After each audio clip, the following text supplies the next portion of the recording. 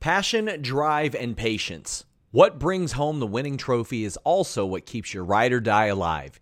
eBay Motors has everything you need to maintain your vehicle and level it up to peak performance. From superchargers, roof racks, exhaust kits, LED headlights, and more.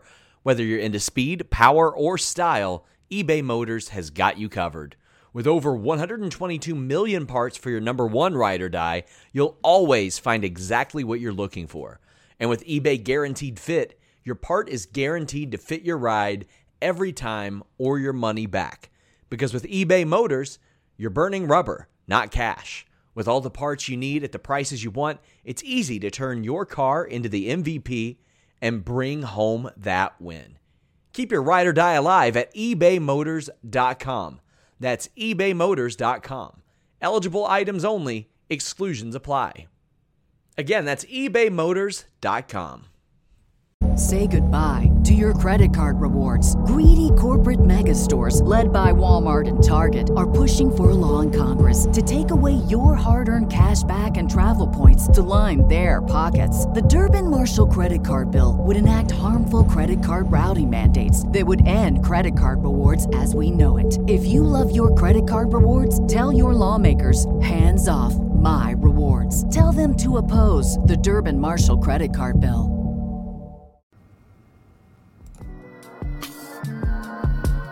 Yo, it's Grapsody with Will, Phil, and Reg, trying to keep it real instead of what you usually get from these talking heads. It's Grapsody, we're here to fill the void. Three black fans, different perspective, gotta fill your voice. Coming with the podcast, talking majors, indies in between. Yeah, it's all that, and we're down with Fightful, better fall back. Coming for respect, we connect like a ball bat. No need to double check, these are all facts. You're listening to us talk raps.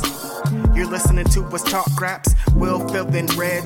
Yeah, we're Grapsody, here to talk raps. Yeah, we're Grapsody, here to talk raps. Yeah, we're Grapsody, here to talk graps. And welcome to another edition of Grapsody. I actually did a count this morning. This is the 21st edition of Grapsody. Can you believe it? Let's go, baby. We can get in the club now. We can get in the club. Let's go. I am Will Washington, and I'm not alone here. I'm also joined by Mr. Philip Lindsay. Man, old enough to drink on the pod. Shout out to Public Enemy Pod, man. Those guys, just because I just thought about my man again, Jizzle just shout out to like, yo, guy. Yeah, that was shout out. Congratulations to them on that Big Swole interview. Again, that was dope. And also here, by the way, is Righteous Reg. Oh, in the building, it's your boy Double R, your favorite rapper, your favorite writer, your favorite podcaster in the building. As always, it's early. I'm tired. It's life. It's Swerve. We in the building. Oh my God, it's Grapsody. Yeah. I didn't know we had. We should have celebrated last week with 20 episodes because that's something, man. We in the building. Yeah, really. I mean, yeah, it is because. I don't know. You just lose track of time, right? Like We've been doing this every week, but all of a sudden we've been doing this 21 weeks. So that's really cool. It doesn't feel and like I'm that. really happy with that. Definitely been flying by. That's a fact. Everything. It has been so crazy. Well, hey friends. I want to let everybody know that first off, this is Grapsody. It's a show we do every Saturday, noon Eastern.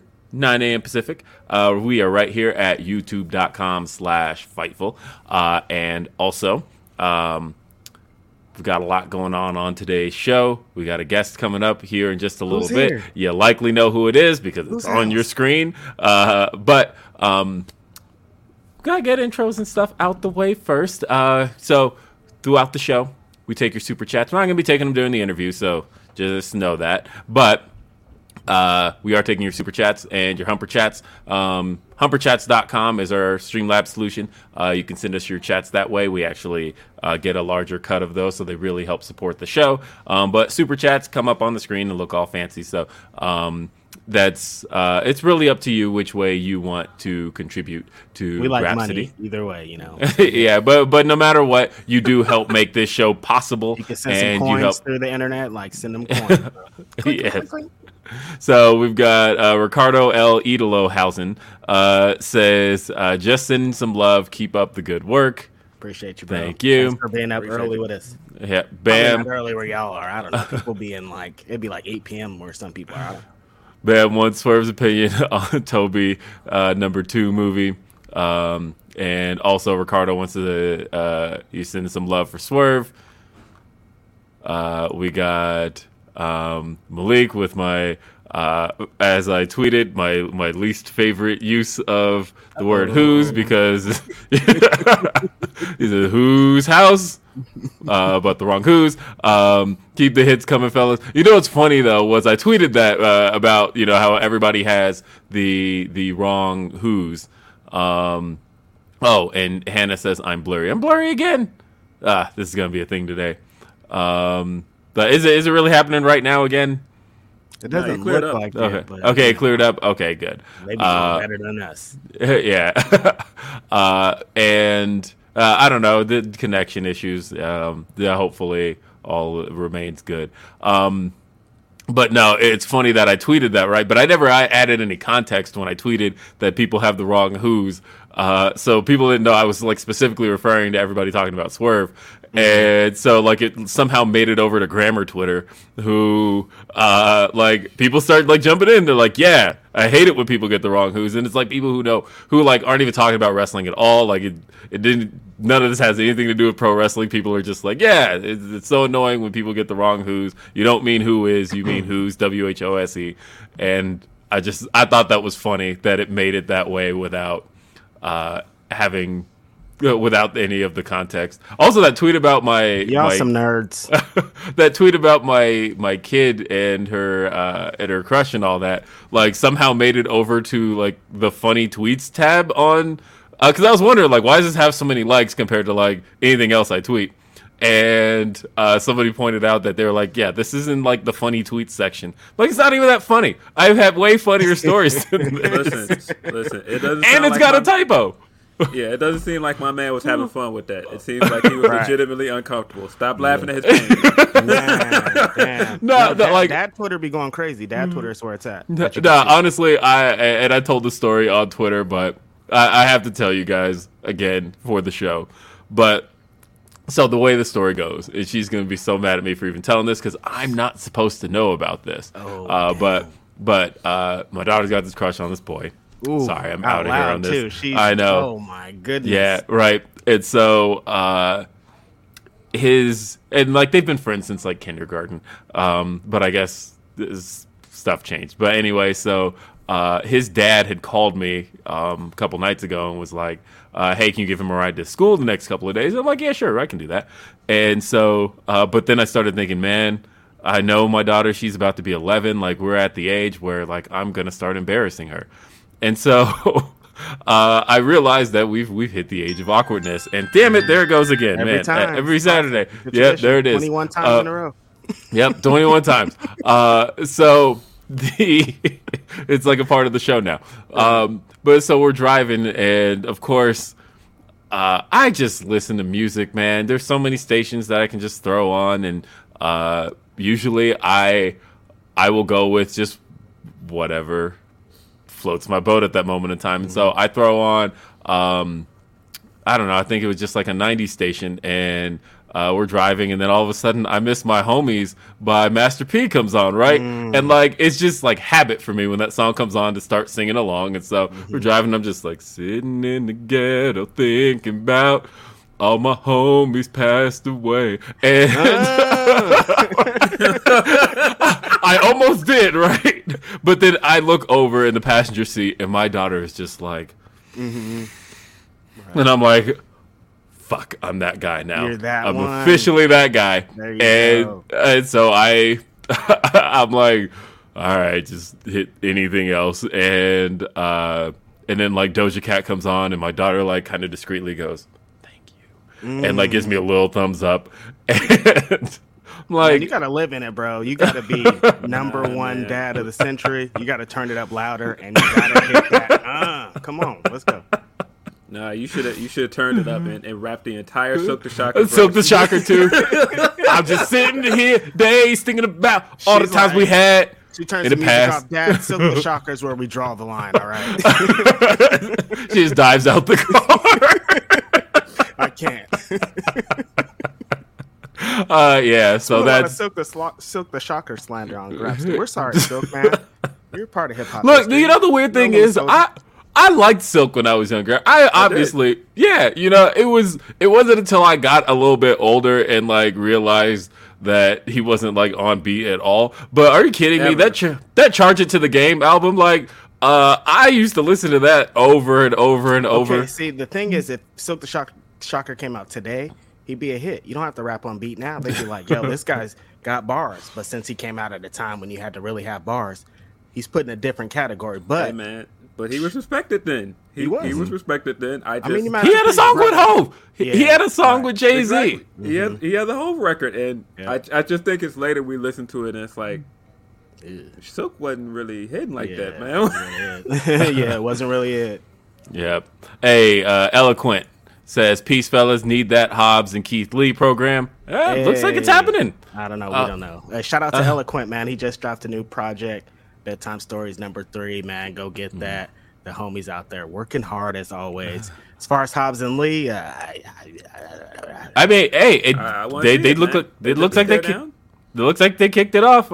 And you know they talked about Ricky and Lee's history. Like, hey, there's some cool stuff happening. I like it. And also Corey says nothing. Thanks, Corey. Shout out to Corey. Appreciate that. We got Rob says grap. Cousin Swerve in here. Flatliners for all. In the building, big baby. Yep.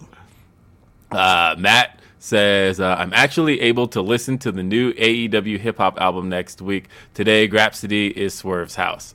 Yeah, hey, shout out to every single person that has purchased the album and has been posting it on Twitter because it's been amazing just seeing y'all say we got the album, we got the poster, tagging Will and I, Grapsody, Phil, everybody. It's been incredible, man. I've been loving it. Yeah, and also we got we got stuff to talk about because next week Backdrop's going to look different again. Although it's going to sound better because I got myself a traveling podcast set up, a brand new one. So I don't know what I'm going to do. I'm just going to feed off the wheels, I guess. Yeah. We're splitting a hotel room. So basically it's going to be Phil sitting by himself this time, and then me and Reg. You guys are going to share a mic, man? Like, yeah, I actually think that'll work. Yeah. I think that'll actually work pretty well. But yeah, so next week we'll be in Orlando. And next week, there's a lot happening because it's Revolution weekend. And so much, because there's a big concert happening on Saturday, the night of next week's Grapsody. And there's a performance headlined by Mikey Ruckus and Montezi, and also Wrestling Flow. Yep. But there's other performers that are going to be there. I hear that Reg is doing 2 songs, and 2 songs. Two songs. 2 watches. Actually, I literally was just having a conversation about that. I'm gonna try not to blow my load on the first one in the building. That's gonna be hard. So Reg is performing. I can't believe it. I will also be on stage, and so this is Grapsody in the building. If you are in Orlando and you want to come see your boys, please come out. Yeah, please come out. Tickets aren't that much. Like, honestly, come out. Come out. I got a friend driving. So much fun. Damn, it's gonna be fun. One of my best friends is driving down from Tampa, literally just to come see. Like, this is about to be a time. This is about to be a crazy weekend. And you know what? I was honestly kind of mad. I think I mentioned on Day After Dynamite just a couple days ago that I was annoyed that my flight got delayed like 9 hours. It was originally I was supposed to leave at noon, and now I'm leaving at 9 p.m. What the hell am I supposed to do, right? And you said you're leaving at 9 p.m.? Yeah, leaving at 9 p.m. on Monday. I was supposed to leave at noon. Now I'm leaving at 9 p.m., but my checkout of my hotel is still at 11. So I'm like, what the fuck am I supposed to do for 9 hours? And then my boy hit me up and was like, hey, I get discount tickets to Universal Studios. You just want to go? And so I'm like, yes. So now I got something to do Monday. So I'm gonna spend Monday at Universal Studios. So it's gonna be fun. And my flight doesn't leave until 10 p.m. too. So on Monday. Yeah. Oh. So, want to come to Universal Studios? I guess we're going to Universal Studios. Let's go. Grapsody boys at Universal Studios. Yeah, I guess so. All right. Deontay says, the fam is here. Will, Reg, and Phil. I want to say this month been wild for me, but y'all make the end of the week worth it. Congrats on all y'all's success. And also congrats to Swerve for all his success as well. Always love y'all. Hey, Mike. Appreciate that, Deontay, man. Yeah, life is crazy as hell. Like, real life is insane. We're all trying to avoid it. So yeah. Listen, I spent 2 weeks writing an article that my friends were involved in. It was just like, what is happening right now? I know that was such a great article. Honestly, check that out for Phil's been on fire. Phil, pretty much every article he's put out in the last 2 years. Shit. Such a dope article, and like, and just in general, everything Phil's been writing has been just thank you, great stuff. My guy, always on fire. It's a great time. It's a really great time. Hey, Mike says my copy of Who We Are arrived literally 2 minutes before Grapsody started. I can't wait to dive in after the show. Shout out to Mike. That's so fire. Corey says ain't nobody has been on repeat since Defy. Let's see. Fear and Loathing in NYC says Reg Appreciation Super Chat. Have a great day, fellas. Thank you. I appreciate it so much, man. That's super dope to see. Ryan says take the remainder of my laundry coins. Shout out to my boys this morning. Keep it Graps. What's up, thank you so much. Yeah, thank you. And Nathan DePaul says Silk walked so Herb run. Oh my goodness, man! You just put Herb on blast, but I mean, Herb like that, that's what it be like. I'm saying, it's a lot like that. It's a lot like the game has changed a lot. Silk revolutionized putting 2 Ks in your name. Thanks, Breaker. You're welcome. Hey, still making history out here. Let's go. Deontay says, also, Will, my dude, you're the reason I've been singing this at work with all these lame, flavorless coworkers. Fantasy is my number one. Hey, greatest song of all time.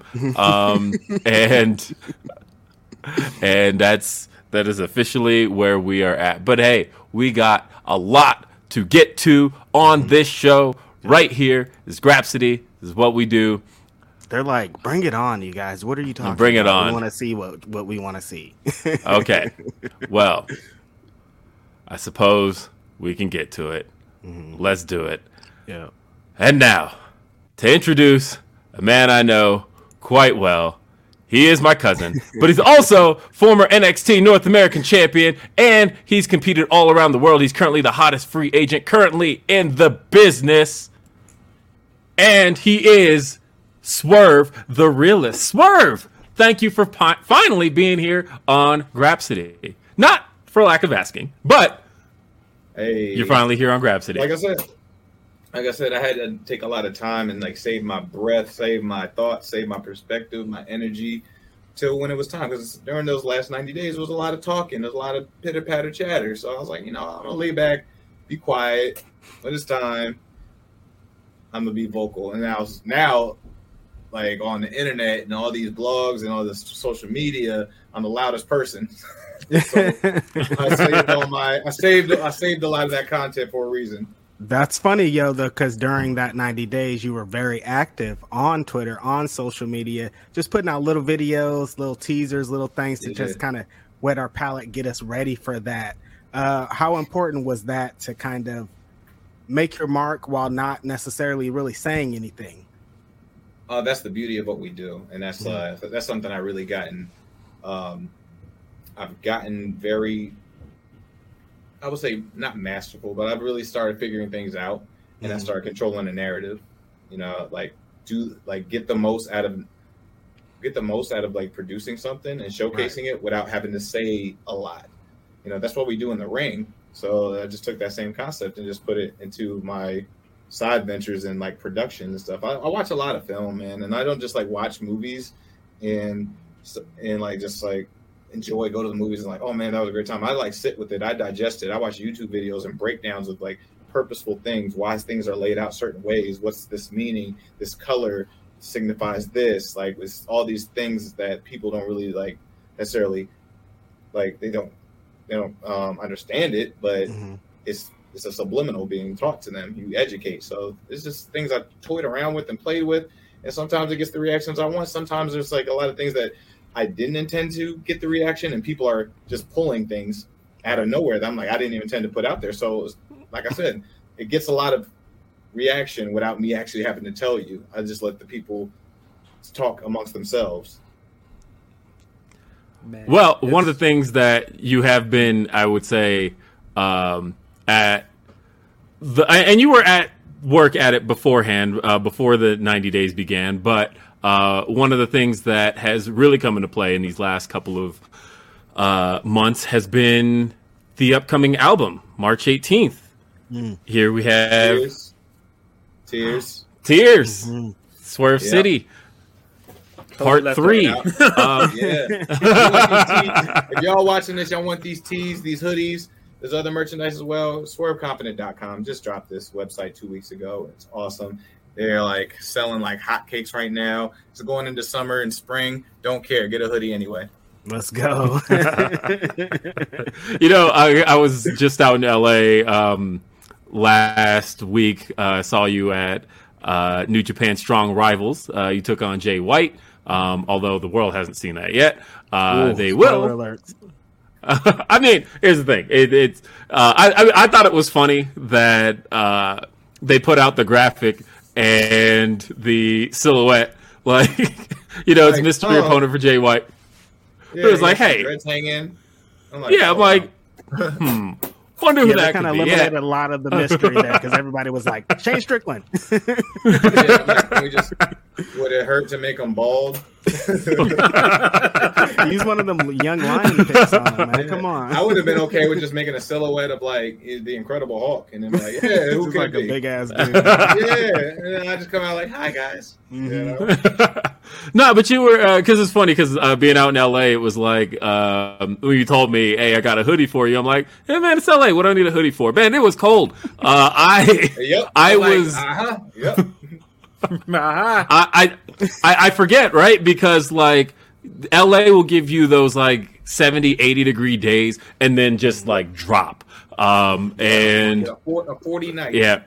Yep. Right there waiting in the evening. I'm like, it's that desert cold.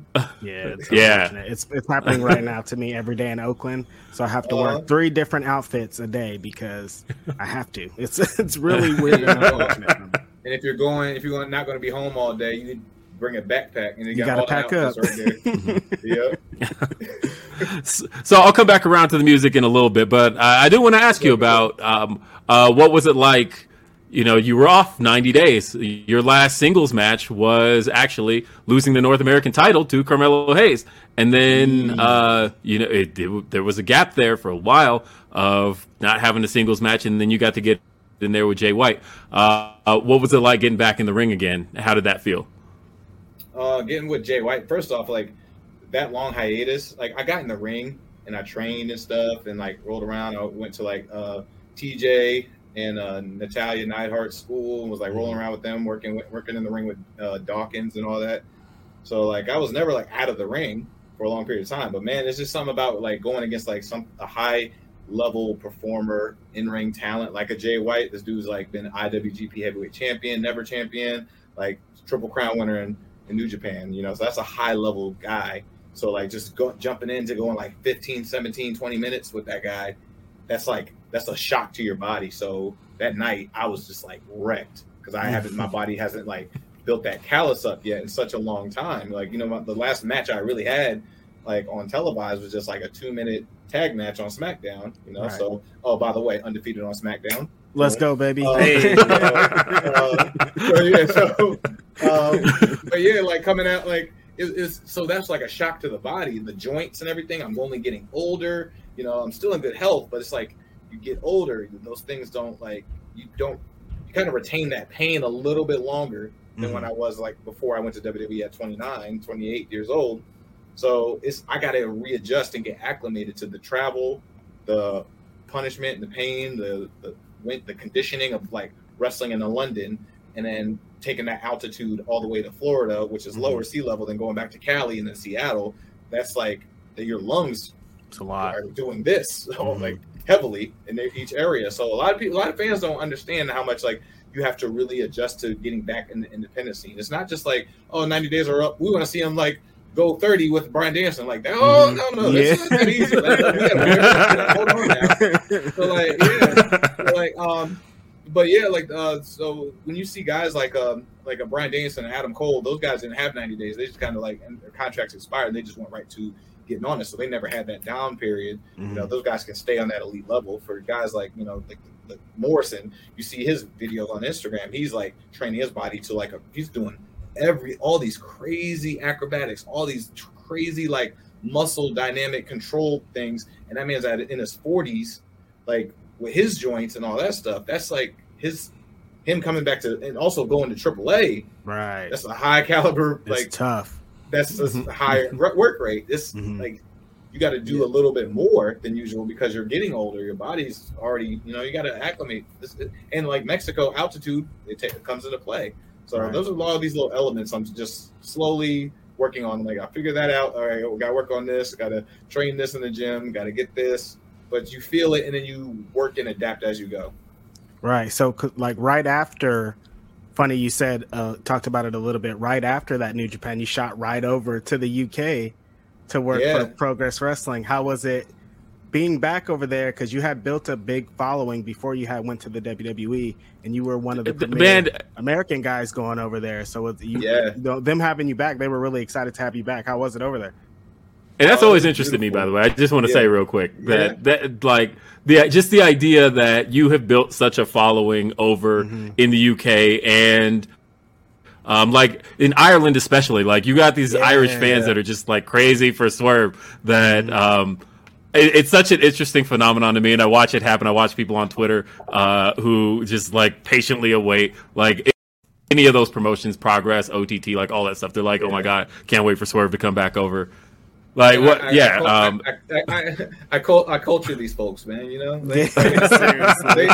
were like, I come out to Ain't Nobody. They're like, yeah, I love Anita Baker. I'm like, whoa. What are we talking about? So, but like that's like I'm happy to have that, that kind of connection, and that's the beauty of like that's what separates me from a lot of these guys that like, jump back and forth and stuff, like going all overseas, going all over the world, traveling back and forth.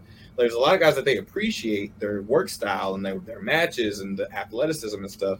And that's great, and then like they go away, but like, oh, okay, cool. But like when they come back, it's like, oh yeah, I want to see your match again. But for me, I feel like I had a special connection. I connected with these people. They like genuinely miss you. They miss me when I was away. They miss when they're anticipating. Like there's people that have my name tattooed on their arms over there. It's like a different type of connection, and because I feel like I'm on my entrances. It's not just me just walking to the ring and just dancing and like posing. It's me giving myself to the audience, and they are receiving it. It's like it's a trade. It's a dance. Like I vibe with them, they vibe with me, and we connect on this different level. So they already appreciate and like. Before I even get in the ring, they already feel something for me, and that's something I like always wanted. That's when I realized I turned the corner on becoming a wrestler and from a wrestler to a performer. I was performing, and some people use that as like a really taboo word in wrestling. Like, oh, he's a superstar. He's a performer. I'm like, no, that's what we do. We are performers. We watch other performers. On every level. It's like we watch other performers to adapt those things into performing. We do it in a wrestling base, and that's the core of what we do is professional wrestling, but it's a performance and we're performing. So like I watch other great performers, so that's what I wanted to always bring everywhere I went. It's just like the whole atmosphere changes when I come to it. That's my match. But oh, cool. Wait a minute. We gotta sit and watch and bask in this. That's like but that I really understood that when I'm going overseas. And like going to Progress, it was the same thing. It's like time stopped for 3 years, and then I walk back in. It's like, yep, right back to where we left off. And like it's just hearing people like say I listen to your podcast and watch all this stuff. all the time, your music videos, all that. I'm like, man, over here we have a reach, man. Me and Montezi and the Swerve City team, are doing something, because that's once again that connection. Mm-hmm. Man, that's so interesting you said that, because the first match I've ever seen you in was a Defy match, and I would say that off that entrance, like, I definitely get what you mean. I mean, when we saw Ain't Nobody the first time in that Defy match when you first came back, I don't know if you remember, I quote tweeted and said the vibe is back. And that's so coincidental that you said it's a vibe, because it for sure is. Yeah, but like now coming back from a couple weeks ago, like, or last week I should say, just coming from that, like, I didn't want to, I wanted to keep the same vibe and the same energy, but I didn't want people to see me as how I left. Right. Like 3 years ago, I was like still like I'm in my 20s. I'm like the Travis Scott type vibe. That's what the ASAP kind of vibe and stuff. The Kid Cudi is kind of like a mesh of all these things. With that, now I'm coming back. I'm older. I'm an adult. I'm like now it's like a little darker. I'm a little like more poised. I walk with like I feel like I'm walking on water, and everybody's beneath me type of presence. Right. You know what I mean? It's not like to be arrogant. It's a different vibe. It's like turning the dial this way opposed to turning it all the way that way. Right. Like I want you to feel a different way. You don't know exactly what it is, but you feel it, And I didn't even wrestle. I didn't put my hands on anybody, So now you're anticipating what happens when I actually do. You already have like a preset emotion and feel before the bell even rings. And that's what I wanted. I feel like I accomplished that goal that night. You definitely did. It's funny. I talked about this with ACH. Now you re-entering into the independent scene, you're taking on a kind of veteran role now. There's some 16-year-old wrestlers in some of these locker rooms that you're going into. So there's some wrestlers that have watched you coming up. So they're coming up to you asking for advice. How does it feel to take on a veteran's kind of role in the locker room, in pro wrestling in general? I value it very highly.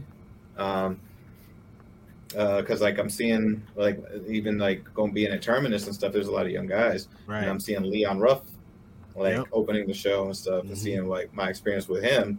And then like a lot of these guys, like I'm doing seminars now, they're saying like, yo, like I got into wrestling because I watched you versus Leo.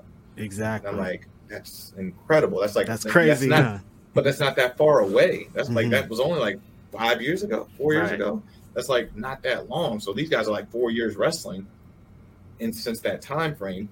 So like that's cool, but I don't want y'all to see me now as how you saw me then. Right. You know what I mean? I don't want that same vibe. You don't want to see Dr. Dre doesn't want to be seen as like the chronic one. I got you. You know what I mean? He wants to be like he's here now, you know what I mean? So it's the same thing. Like but seeing these young guys, like you're about to have this match with Nick Wayne, and he's 16 years old, man, 16-year-old phenom. Seeing these young guys, at this point, it's the evolution of like athleticism and sports all around in entertainment. Everybody's understanding and getting it at a younger age, and like not even just like, oh, I get it. No, they like got it. These guys got it, man. You know, like they get the structure, they get the crowd control, they get the body control, they got the rhythm. It's just so many different things. They got it, but I haven't felt them yet. You know, I want to feel some of these guys, and that's going to take time to get it. You know, like you do have special occasions where like you feel an MJF, you feel him, everything he does, everything week by week, you feel something new, different, organic. You feel him. He's got that down. So that's a rare like occasion. Will Ospreay at 27 years old, you feel him when he's in that ring. You feel his entrance. Just like those are just phenomenons that you just can't explain. Even Leo, shout out Leo Rush, you feel that guy. He's a presence. You know? Yeah. So that's my goal from like reaching You're to these younger guys. Yeah. Like there's a presence when I walk in to face you in the ring. There's a presence. Match that or try to reach it. That's a story in itself. Can he? Even if he fails, that's not a bad story. And I want to tell these guys, like, there's nothing, you're not doing anything wrong. There's no wrong answer in wrestling. Like, oh, what's the name's doing his move? Oh, he's doing his move. I'm like, yeah, he should do the shit. Like, that's how they're learning. Right. Like, I'm pretty sure Allen Iverson wasn't telling young kids like, don't do the crossover. No, they were doing the crossover. but then they were adding to it. Now we're getting like sham gods, and like we're getting like double behind the back. We're getting curry slides because they're adding to what they already know, and that's the evolution of things. So like a Nick Wayne does the springboard cutter, like the Oz cutter and stuff. I'm like, yeah, do it. You should do it. But after a while, he's going to be like, you know what? I'm changing. I'm growing. I'm old. I'm getting older. I'm going to change up something. I can't do that anymore because he's going to learn it. But I don't want to be the old geezer to come and be like, "Hey, that's Osprey stuff. Don't do that." The old head. Here he comes. The old head. That's my homie over here. Like, don't do that. Like, I'm seeing people in death matches do the house call, or, you know, right? Like, I'm like, oh, cool, do it. It's the evolution of wrestling. Everybody's going to use everything. Yeah, and you should. You need to learn how your body works in those moves. You need to understand like how like your body's going to react, how to control it. That's how I learned it from doing Ricochet shit. I learned it from doing Swan stuff. Right. I learned it from doing like ACH stuff, Gargano stuff, Cole stuff, Sami Callihan stuff, Riddle stuff. I learned it from being with those guys, coming up doing that stuff, you know. But then I started like tweaking and learning and maturing, and now started evolving, and then I started adapting and doing my own thing. I still do Austin Aries stuff, you know, but like that's my advice to them. It's like, okay, cool, keep doing that stuff. Do it. Get comfortable with it, and then once you're comfortable and you're confident with it, you're going to adapt and like want to change up in anything because now you're going to feel confident to do anything else, and then you're going to be smart. Your brain's going to just adapt over time and evolve. And now you're going to create something whole new from this origin. Okay. I have to at least address a little bit of an elephant in the room. Because as people can see, to my direct left on the screen, there's a big Fightful logo. And, of course, there was a story that broke on Fightful. I'm not going to ask you about that. And I'm not going to ask you about that because why the hell would I ask you about that? I know what you're going to answer. That said, I've got a different question, kind of as it pertains to whatever that may be. And that is, whatever the next run is for Swerve the Realist, what is it when that run is all said and done? Whatever it is, wherever it is, whoever it's with. When it's all said and done, how would you want to look back on that run? And what would you like it to be? I want to feel like I've changed a narrative of how I want to change the narrative of the value of a in-ring talent, because there's a lot of value put behind match quality, which is good. It's great. It's amazing. We need to be good at what we do. We need to be top performers, but there's this hierarchy that's set that you have to meet this to be considered one of the best or the top tier, and that's not the case. You know what I mean? It's almost like we compare to basketball. Everybody in here is a basketball fan. Most people are. That's like saying, to me, it's like saying, if you keep it like that, if you keep it that hierarchy like that, then centers can't be considered best in the world. It's always going to be shooting guards. Like, because how we look at how would they view basketball, it's like, oh, the best players in the world are the scorers. I'm like, generally true. But Jokic just won MVP. Right. So that's a narrative that's changing, that like, oh, the best scorer necessarily isn't the best in the world. It's the best all-around performer. Like, if you look in the NFL, Tom Brady is the greatest of all time, right? But Odell Beckham Jr. is the most followed athlete in the sport, right? In the NFL. You know what I mean? Like, because it's not just the stats. It's not just that's a subjective. It's very subjective. Like, what is a star? What is a top? Like, is it the stats? Is it the performance? Is it the appeal?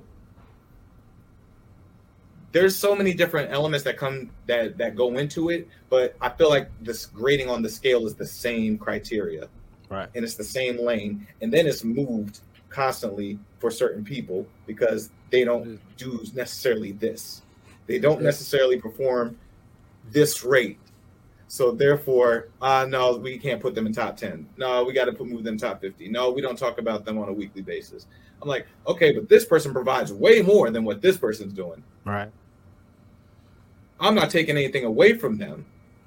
But if you're going to start grading this, we got to we got to start putting them in the same lane. Overall appeal, If you want to go by that, Brock Lesnar is the best in the world. He's number one. If it's that, yeah. If we want to go by that, and then like Bobby Lashley, top 5, but that's not the scale. That's not how we move it. So the narrative is about to. I'm going to be the one to really change the narrative from what I'm about to do. Things that I'm like, because I just sit back and I'm quiet a lot of times. You don't really hear me critique, put my opinion out on this show. If I do, it's positive, and that means it's like. That really stuck out to me. You know what I mean? And that's even super rare in your case. Exactly. Like the last thing I tweeted about a positive match was like, I loved Gunther and Roderick Strong are killing it on NXT. Because I genuinely felt that way when I went to Gunther. Yeah. Shout out Gunther. Shout out Walter, But like, you're not really seeing me I'm patient and I'm quiet. And I let everybody have their turn. I let everybody talk their shit. I let everybody move the goalposts left and right for all these guys that are doing and shout out to a lot of these dudes because they're all my friends. I love them to death. I still talk to them. I shout them out. I praise them. I show them because it's their time. Why wouldn't I do that? It's their time. Go showcase what you're doing to the best of your ability. Go do that. And I'm going to be there I'm going to be there. Yeah, do your thing. You're doing your thing, homie. But when it's my turn, keep that same energy. Let's go. When it's my turn, when it's Swerve's turn, keep that same energy. Come on. But I'm doing something that's different from you at still a high level. Y'all better change. Y'all better keep that same criteria, and my name better be slotted somewhere in there. That's all I'm saying. That's where I want to leave behind. I want to change that narrative that is put out there, especially for people of color in this industry, especially. Yeah. Because I really feel like what I'm about to provide is something that, once again, hasn't been done. I've done it many times on many other contracts and wrestling television programs, and people seem to constantly forget that. Like the fact that me and Dante Fox have never had a 5-star match. Okay, cool. We've all seen the match too. Yeah. But that also changed the narrative for the television show. Yeah. Either up, you know what I mean? I changed that then. Mm-hmm. That was in 2017. Mm-hmm. NXT. Oh, cool. Swerve's doing his thing. He's not putting on his cruiserweight championship. He's not. They're not. Yeah, he's doing his thing, but he's he's doing this. All right, cool. Changed up some stuff, made people uncomfortable, didn't understand what was going on. And boom, Hit Row emerges. Wrapped on a cipher. My podcast goes to the WWE Network. Never been done before. Independent podcast with my friends that we did it. 5 people, me, CZ, Mike, Cy, and X. All together did that in here in this room and got it on the WWE Network. First episode, Drew McIntyre's WWE champion. Okay, Let's cool. Go. Speak on it. Didn't change that narrative. Got it. Cool. Did a hip-hop cypher on NXT National TV, USA. Never happened before. There's been rap performances, but there's never been a cypher, but we did it both. At the same time, 4 people in sync, a female involved. Boom. Never been done. Okay, cool. Change the narrative. Now, coming back out here, people always said, I have the track record to prove it, but it's not talked about. So I'm like, okay, cool. I got to do it again. This time, I raised the bar again. I'm going to raise the bar again. You can quote me here saying that. That's how confident I am about my abilities, my team that I have involved, everybody, because it's not just me. It's my team, my Swerve City team, my management team. It's not just Swerve is not just me. It is a brand. It is a crew of people that help run this stuff. And I have people in LA that I've connected with. I had 2 trips to LA, 15 days there. I got a crew developing over there. That's a team because they believe in the same thing. They believe in the same thing that I believe in, and we just mesh very well. And these are top industry people. So when it's a team, I can't take the credit for that. Swerve is not just me. That's what realist is. I am being 100% real. Like, well, it's about to get spooky. That's why I say spooky season, because it's about to get spooky. It's about to get spooky. Hey, speaking of which, though, let's bring it back around because being with the new name, Swerve the Realist, we have a 3 in there, and you talked about just a couple of days ago that a big part of the reason that you've got the 3 here is that this is the 3rd go around for you. This is the 3rd iteration that we know of Shane Strickland, Swerve, Isaiah Scott. However you want to know him, this is it. This is Swerve the Realist. I remember Ballhead off the CZW Big Box Swerve. That's new flavor that's a long shit. time ago. I'm saying New flavor shit, man. But also speaking in 3s, let's talk about the album because this is also the 3rd go around for Swerve City. That's coming out in March. Yes, and it's coming out in March. Look at that. Just 3s all around.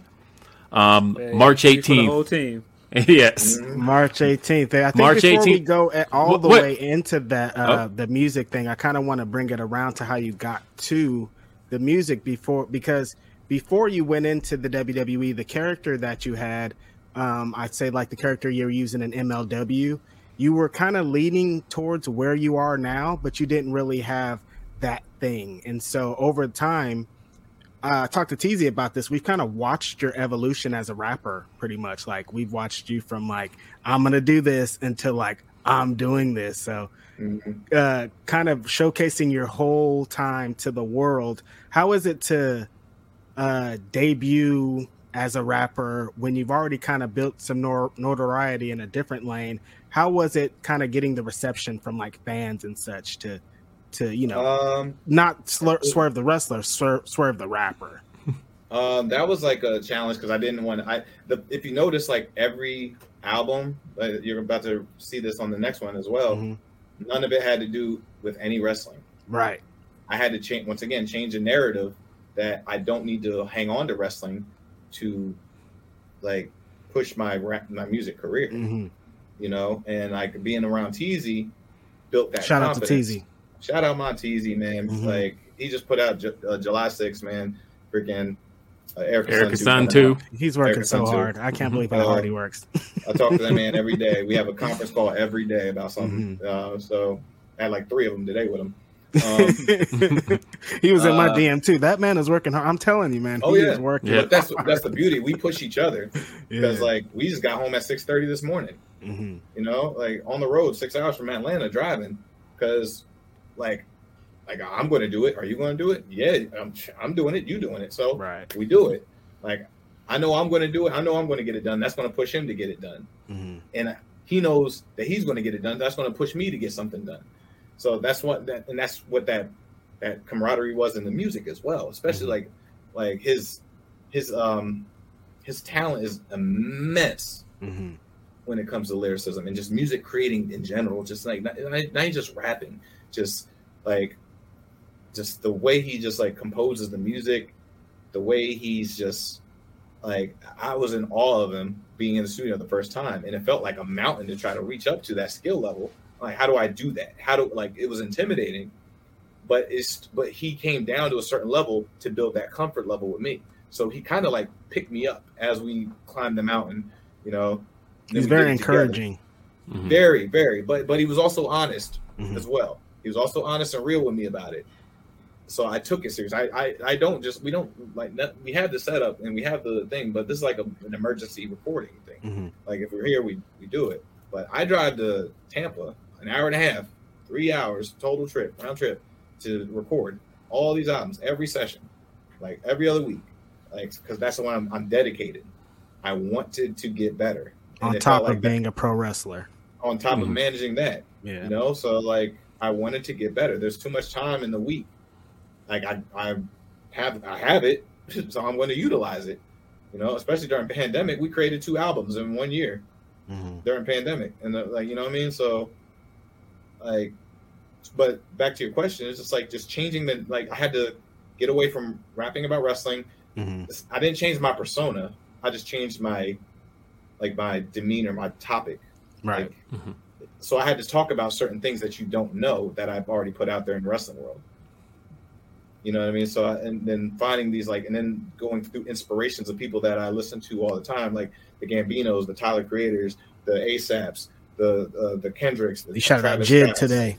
JID, man, that man, you know, like, and it's a lot of these guys I'm a degree away from knowing. Right. So that's interesting in the music. That's super. You did a lot of work with Flatbush Zombie, so like that's like they inspire me every day. Yeah. Like I talk to Juice every record I make, every concept I send it to Juice, and Juice gives me a clean feedback. You know, I send it to Eric Elliott, the architect. I get feedback from the guys, and these are guys that are composing, like doing it big. They're huge, like, yeah. Doing it big. Like, I send it to Nick Caution, who's like does records with Denzel Curry and Joey Badass. Yeah, you know, I'm these are my council of guys I can go to. I can go to Donnell Jones, which blows my mind. You know, that's like, crazy. You know, so this is like the camp is deep. John Connor, Slim Shady, a Shady Aftermath artist. You know, these are like, so how can I not get better with the team? Like I preach that all the time. I have a team. Like it's not just me getting better. No, it's people that are bringing me up and pushing me and guiding me in the right direction. Like if I would have started trying to rap at like 19 with no team, and I'm just getting in some dude's closet just doing this, I wouldn't be where I'm at like that quick. No, I'm blessed to have like a great assortment of like music knowledge guys, Grammy winners, writers. You know, dudes that are like, performing on Rolling Loud. You know, like that tour the world that are great at this. They made millions doing this. Those are the people that are like assisting me and pushing me and like making sure like, this doesn't sound right. Oh, I'll get the levels right here. The EQs and like just leveling me. And like, it also keeps me humble because that's such another height I got to climb to. Like, I want to get to John Connor's level. I want to get to a Mickey Fax who's like spitting like a mad scientist on the same record with him, you know, and he likes my work too. He's like, you know, and then like a music somebody that works side by side with Lupe Fiasco, you know, so yeah, and Royce, like he's blowing Royce off the tracks, you know, like these are great, the all-time great lyricists, right? Yeah, like I have to get better, you know. Man, like you mentioned Rolling Loud though, man. Like I was so disappointed that you guys didn't get the chance to get that Rolling Loud spot next year. Like I thought for sure when Rolling Loud happened and you guys were moving up to SmackDown, I was like, all right, man, Hero's going to be at Rolling Loud next year. That should be the move. Oh, a ball missed? Surprise. I didn't want to say. I mean, I know, but I was hoping, you know, if people have watched our show, I think a point of go to Rolling Loud, Otis. Exactly, my guy. Great point because man.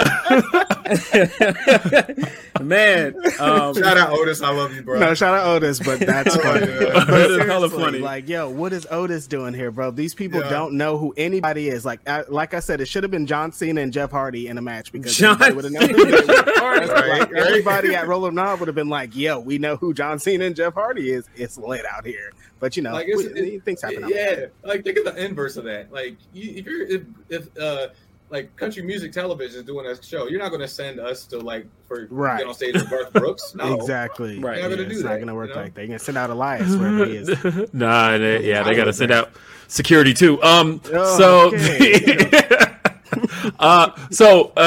like I want to talk about with the album. So this being the third go around. And we've seen a lot of maturity, as we just talked about, of you as an artist and as a rapper. And with you and Montezi as a duo, I've heard some pieces of this album already. And I've said to you personally, I'm going to say the same thing that I said to you personally, that this feels like, not to say there was anything wrong with what you guys were doing previously, but it feels like the foot is all the way on the gas this time around. Talk to me about what is going to make this the album for Swerve City? Well, this is like the most like we also get a little bit more adult heavy and explicit with a lot of things. We've always like discussed like on Right Back and GPS album, we discussed like relationship issues and it's like also it's interesting, like we discussed the relationship issues in like that track, but Teezy's talking about my relationship issues, I'm talking about his, but we're talking about the same type of things, so like there's a lot of like scenario flipping if you pay attention. And then Right Back is the sequel to Right, so like from the first album in Humble Beginnings, Right is talking about like I'm right, no, I'm justifying you're right in the argument, and like doing all the bad things, like storming out, throwing stuff, like no, I'm justified because I'm right about this thing. And then Right Back is discussion like, you know what, I was wrong, let's get back together, like I was tripping, you were tripping too, but let's find a way to make this out because we love each other so much. So there's sequels to like a lot of these tracks. So you kind of have to listen in order to rewind and go back to them. Like GPS is a journey, a story. You hear there's skits in it and all that stuff. So we're going somewhere. We're just like, but we're not telling y'all the destination. We're just keep going and driving and stuff. And then through that album, you're hearing us listening to from Humble Beginnings. So these albums weave between one another over and over and over again. So it's like a trilogy. It's like very Tarantino-esque. Like, this is the same universe as that one. This is in the same universe as here. This is in the same universe. But they're like these little character elements in these discussions that we have. They're like they kind of have continuity going through. So Tears is like the most mature out of all of them. So like the other two were like edited. Like we didn't use a lot of foul language. This one we get a little more derogatory. Like it's matured. So has our sound. The people ain't watching no more. Well, we was going to release it anyway, Right. But now, like we're now like with those same like topics. Now we're going into the next depth of it. So like we had the discussion we're making up. Now we have on Tears we have Slow, which is how I'm going to make up to you. We have it's like essential. Like, oh, I'm the freak. You with the freak I was seeking. They keep me weak on the evenings. Get no sleep on the weekend. Between the knees to be leaking. When we meet on no green.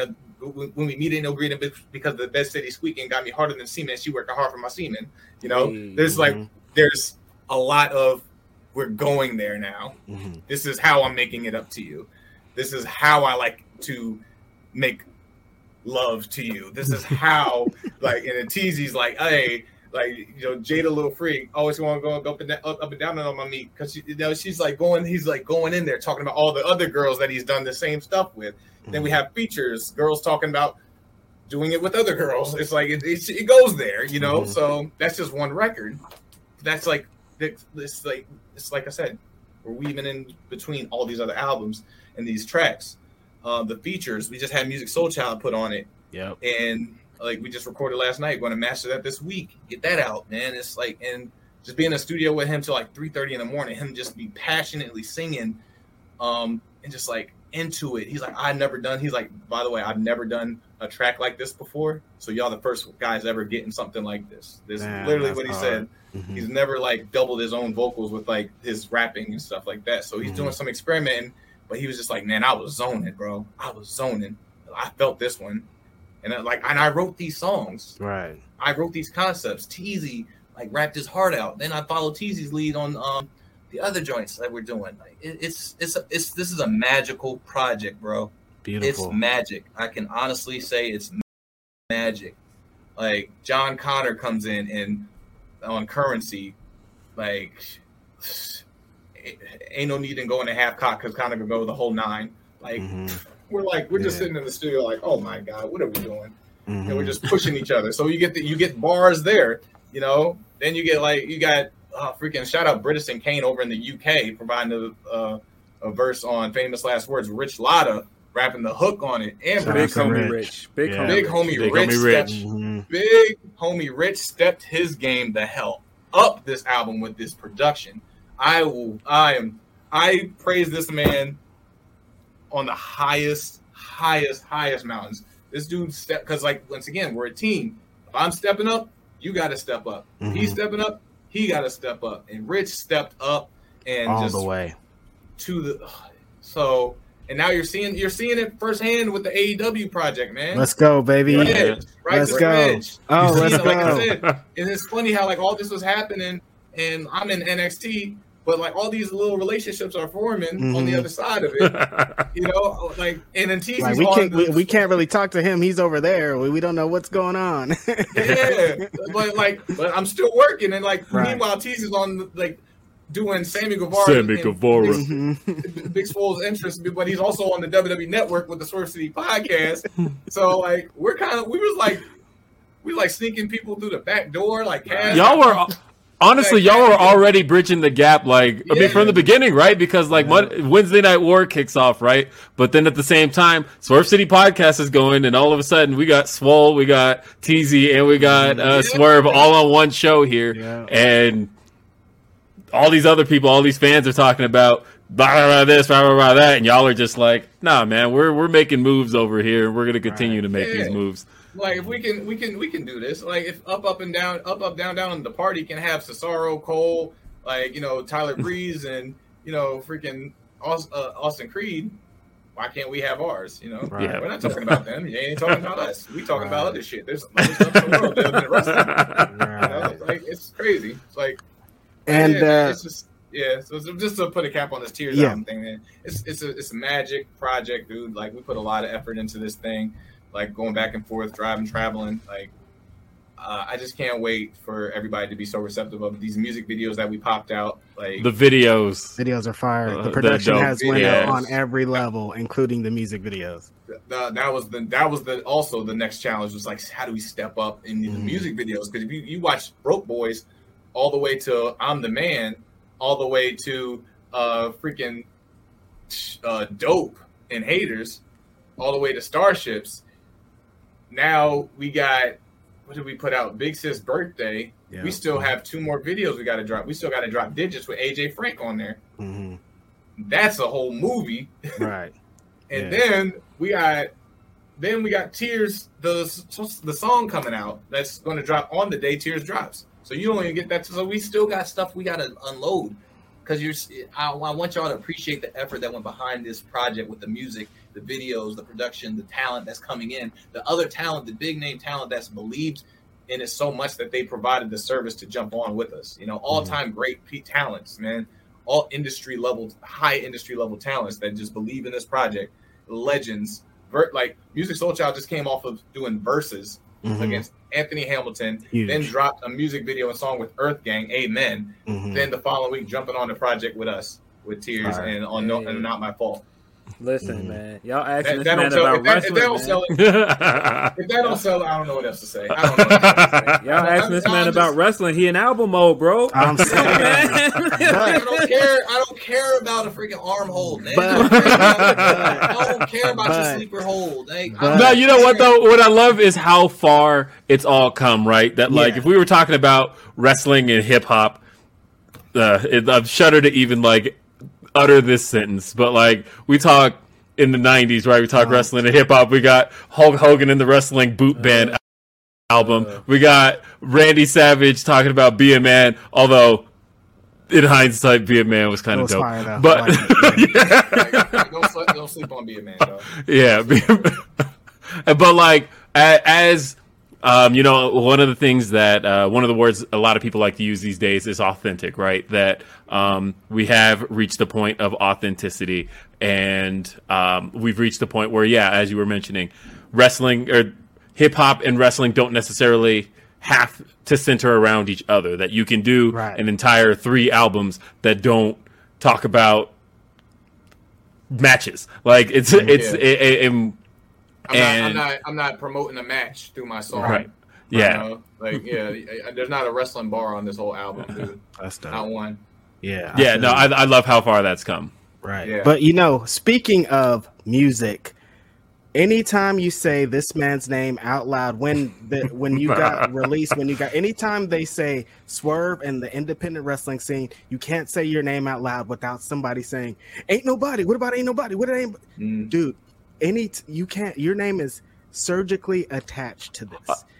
Shout out to Wrestling Purists. They made a post and literally I screenshotted it. Every comment on it is Ain't Nobody. Are we going to hear Ain't Nobody? People posting Shaka Khan gifts. It's like, hey, where's Ain't Nobody? Every single comment on down. Yeah. And that's funny because we talked a little bit about how you said you wanted to be different on this new run. You didn't want to be attached to the old you. So how was it? Were there points where you were like, I'm not going to use Ain't Nobody. I'm moving on. I'm doing something different. What kind of role did Ain't Nobody play? Because that's all anybody ever talks about. Swerve is crazy. I mean, I used it for Terminus. Right. You know, they allowed it. New Japan wouldn't allow it, and Progress wouldn't allow it because they're still like going on to WWE Network and stuff. Right. So, sidebar, I snuck my way back on there. Right under the gate, bro. Rid of me, huh? I'm back. And all that. So, but at this point, man, like I said, this is a different version of me. I don't think I need Ain't Nobody. Right. You know? So I need to get away. I want you to say it out loud so everyone can leave us alone. Yeah, shut the hell up, man. Like,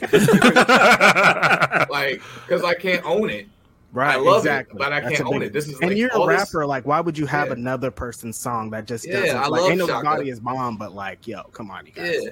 Like maybe there'd be a special occasion in the future where like it means something bigger, like it can mean like more. But like I know it's been 3 years, y'all haven't heard me come out to it, so I gave it to Terminus. You know, it allowed that. You know, it's the first time I used it. I might not go like I don't know, like I might need a different feel because like that was a feel I had, and that got people to attach to me. Now I need people to attach to me in a different way, in a different manner. You know. Like it was cool, it was great, but like even like coming out to Defy, I came out to Ain't Nobody just because that nostalgia factor had to hit and then like instantly to remember for any Defy fans that haven't seen me in 3 years or new fans that like who is this guy? And then you hear that you'd be like, oh snap, that's Swerve. You know. But now it's like okay, like this is against Nick Wayne. This is like Green Goblin and freaking Tom Holland and Spider-Man, you know. Like I need a whole different vibe. I can't have people like dancing with me when I'm about to, you know, go against this kind of stuff. Like that's I'm also testing the waters each and every independent I go to. Like I'm always like figuring things out, changing things up, give it a feel, then like that, take it away, throw it out. It's like I'm looking. I feel like Iron Man building the suit, looking at the graphics. I'm just like, I don't need that here. Move this, move transition. I'm just doing all that constantly. So, but I do it as I'm working. You know, I do it as I'm driving or traveling. I'm always just like seeing matrix numbers in front of my face when it comes to this stuff, and that's like what makes me very unique. You know, like I feel like that makes me very unique. You know. Well, I'm not going to take up a whole lot more of your time because your time is valuable and we got more to get to on this show. But one last question. And we're going to come back to this. Pick them now. NBA Finals. I think Warriors. Warriors versus Bulls. Hey, look at my two guys right here. I would love to see exactly it. what I was going to say. So let's go. I would love to see it, man. I personally think it's going to be Warriors Bucks possibly, or Warriors Nets. Bucks again? I could see Bucks. Yeah. You think they're having? Do you think they're having as good of a year this year as last year? No, but I've been a Bulls fan for a long time, man. I don't want to set my expectations too high, man. So, man. We're going to the finals, bro. I got to be ready for this letdown if that happens. Yeah, NBA is a little difficult with these kind of things because a twisted ankle can change the whole landscape of the exactly. You know, so one night the whole thing is over. Man. Yeah, you know, like I got shin splints, can't play tonight. Like what? Like, you know, man. So like it's tricky when it comes to that. So, but I'm going like I said, like when I saw them get DeRozan, Zach LaVine, and Lonzo, I'm like, ooh, that's it. They're going to be number one. They're going to be top 3 in the East. Y'all see the dude on Twitter with the Rose jersey? He changed it to DeRozan. Yes, I did see that. That was hilarious. Man. Hey, so I mean, talking a little bit about sports, your football team, Super Bowl champions. So let me tell you about that night. That was crazy. So like, well, first of all, I went to the Tampa game, the Tampa versus Rams game, divisional playoff. Like, so I was like, you were in enemy territory. Oh yeah, I was like, red all around me, and I'm just sitting here. I'm in Florida. Like, yeah, in Florida, South. Like, yeah, like Yikes. it was the first half of the game was 20-3. Didn't hear the cannons go off at all. I'm like, oh, it's a little quiet over here. Like, you see the arena, like the screens with like the players like, all right, everybody, third down, let's get hype. Everybody's like, not hype. Then But fumble happens, another fumble happens, touchdown happens. Jalen Ramsey cooked Mike Evans in the end zone, 23-14. I'm like, these towels start waving around. I'm like, what is happening? Oh my god! I was almost texting you like because I went to text you like just the congratulations like in the first half, and then I'm like, don't do that because as I'm seeing it like start to get closer and closer, I'm like, I don't know that this is going to go in his favor, and so I'm gonna shut up. My group chat was blowing up. And it was just like, uh-oh, what's happening? Swerve, what's this? Oh, my God. I'm like, shut up. Right now. So, man, I was just losing my mind. I was on the edge of my seat. And then freaking Matt Stafford, Cooper Kupp, deep over Antoine Winfield Jr., foul, catch, kicked the field goal, got Tom Brady out of here, booted. But you got about the NFL. That's it. With Tom Brady. I'm like, bye. Don't miss you. Because you were the guy that beat us in the Super Bowl when Travis Scott performed the halftime show, and we didn't score a damn touchdown when we averaged 30 points all season. I was upset. I was hot. And I watched that game. I watched that Super Bowl in Ireland at 4 in the morning. I had to start it at 3. I was going to watch it till 4 or 5 in the morning. So I lost sleep in the game. So being out in LA watching the Super Bowl, I was with AJ. And Miko Grimes, we're at her place watching it with a big assortment of people. It was an awesome time. Like wearing my Rams, my Aaron Donald jersey. You can check my IG, see how I was feeling when, put up the ring, got that last sack on Joe Burrow. It's a beautiful thing. So I go back to my Airbnb, like laying down, just like, Rams Super Bowl. Yeah. And then like, oh snap, IG. I see my man Josh V. Josh V, the boyfriend of Nita Strauss. Nita Strauss, guitar for Alice Cooper. Also done like the Nakamura entrance and a lot of stuff with NXT and WrestleMania and WWE and stuff. Like she's been on the podcast as well. Shout out Nita Strauss and all them. He hits me up because Nita Strauss was in New Orleans at the time, but Josh was in LA.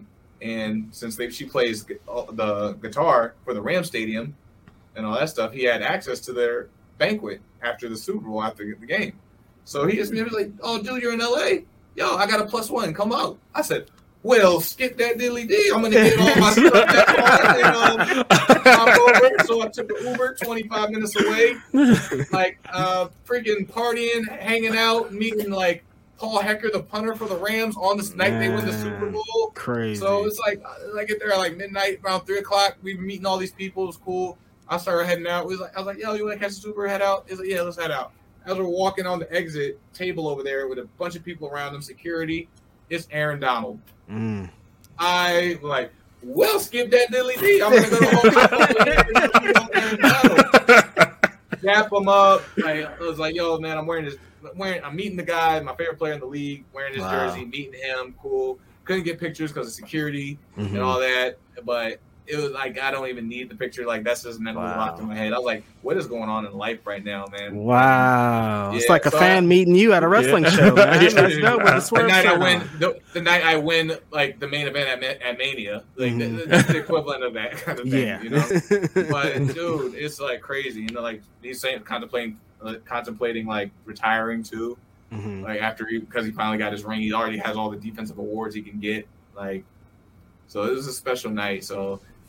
Like I rooted for the right team. I picked the right team in 2000 to be my team for life, you know. Wow. Well, congratulations on that. Congratulations on the Super Bowl win.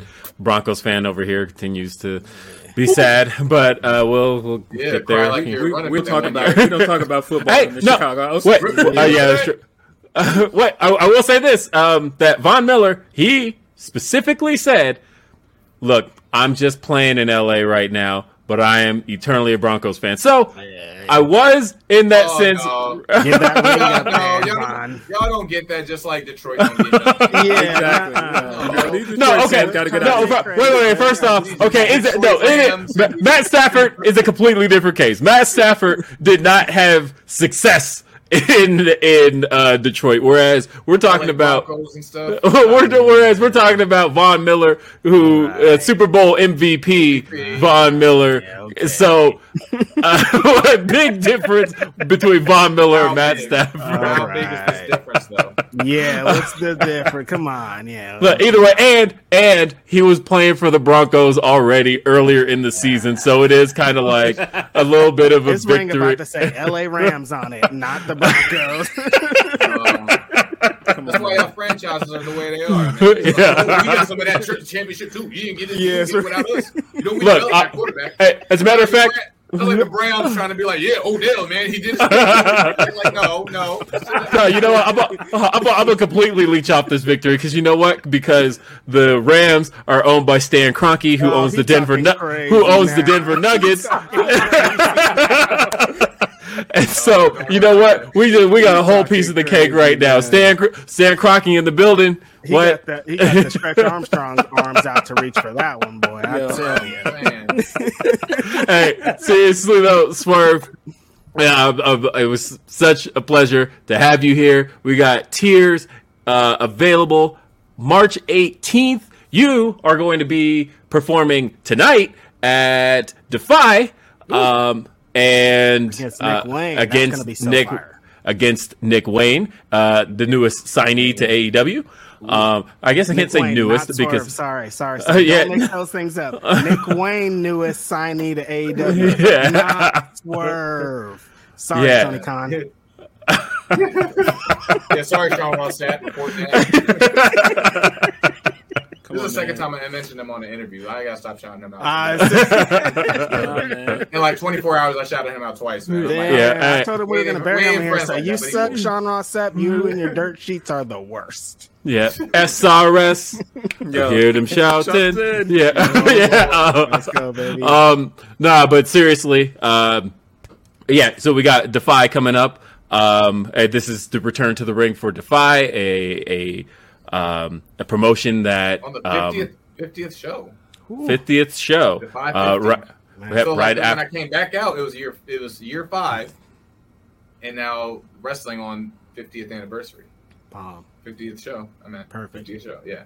And there's so much more on the horizon. I have a hunch that we haven't heard the last of Swerve the Realist in the slightest.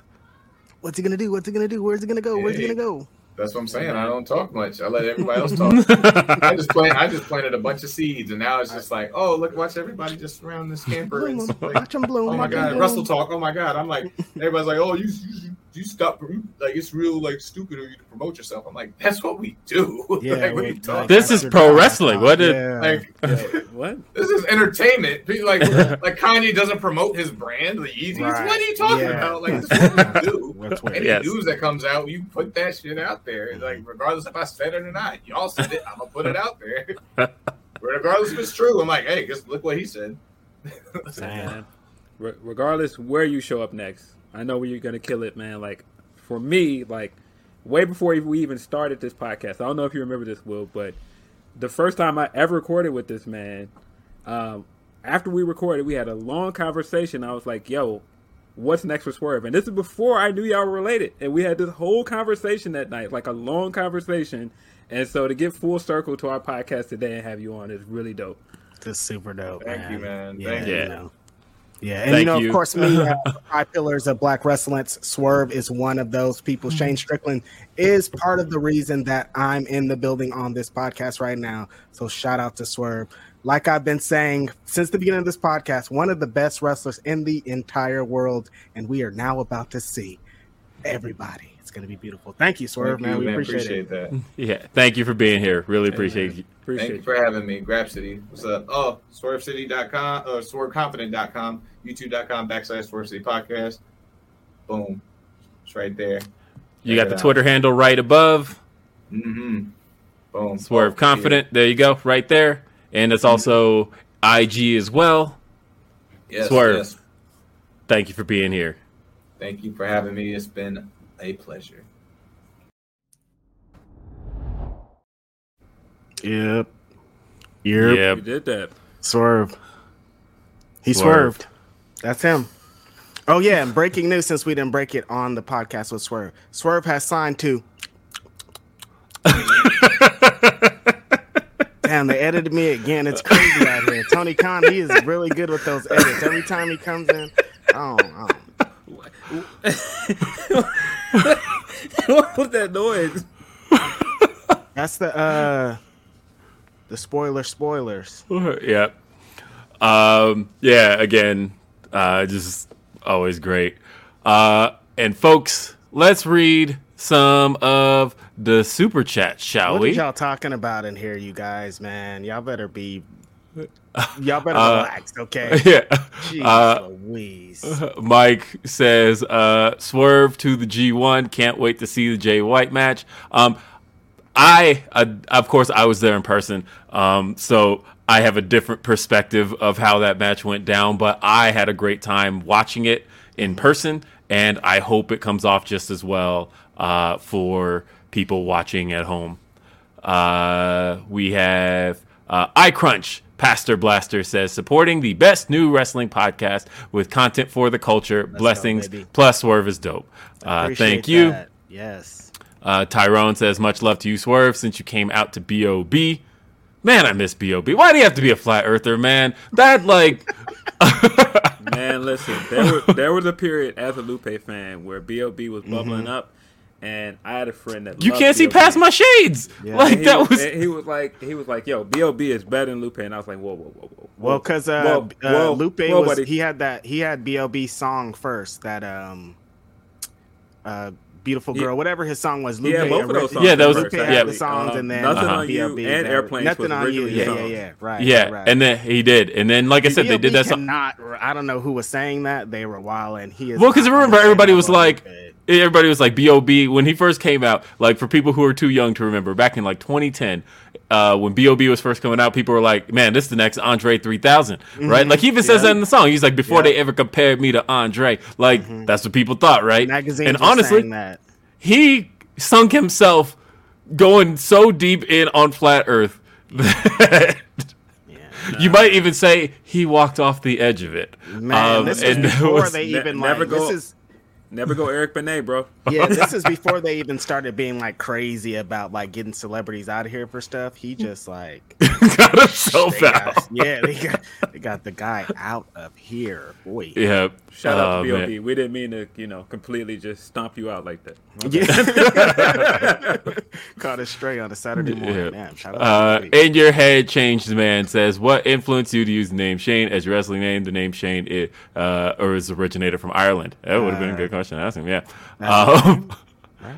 No, it's not his real name. Oh, okay. Not his name anymore, man. No, but Strickland, real last name, and it's so funny too, because there's a really complicated story as to why. Because when I say we're cousins, and then I'm like, on my dad's side, they're like, why don't you guys have the same last name?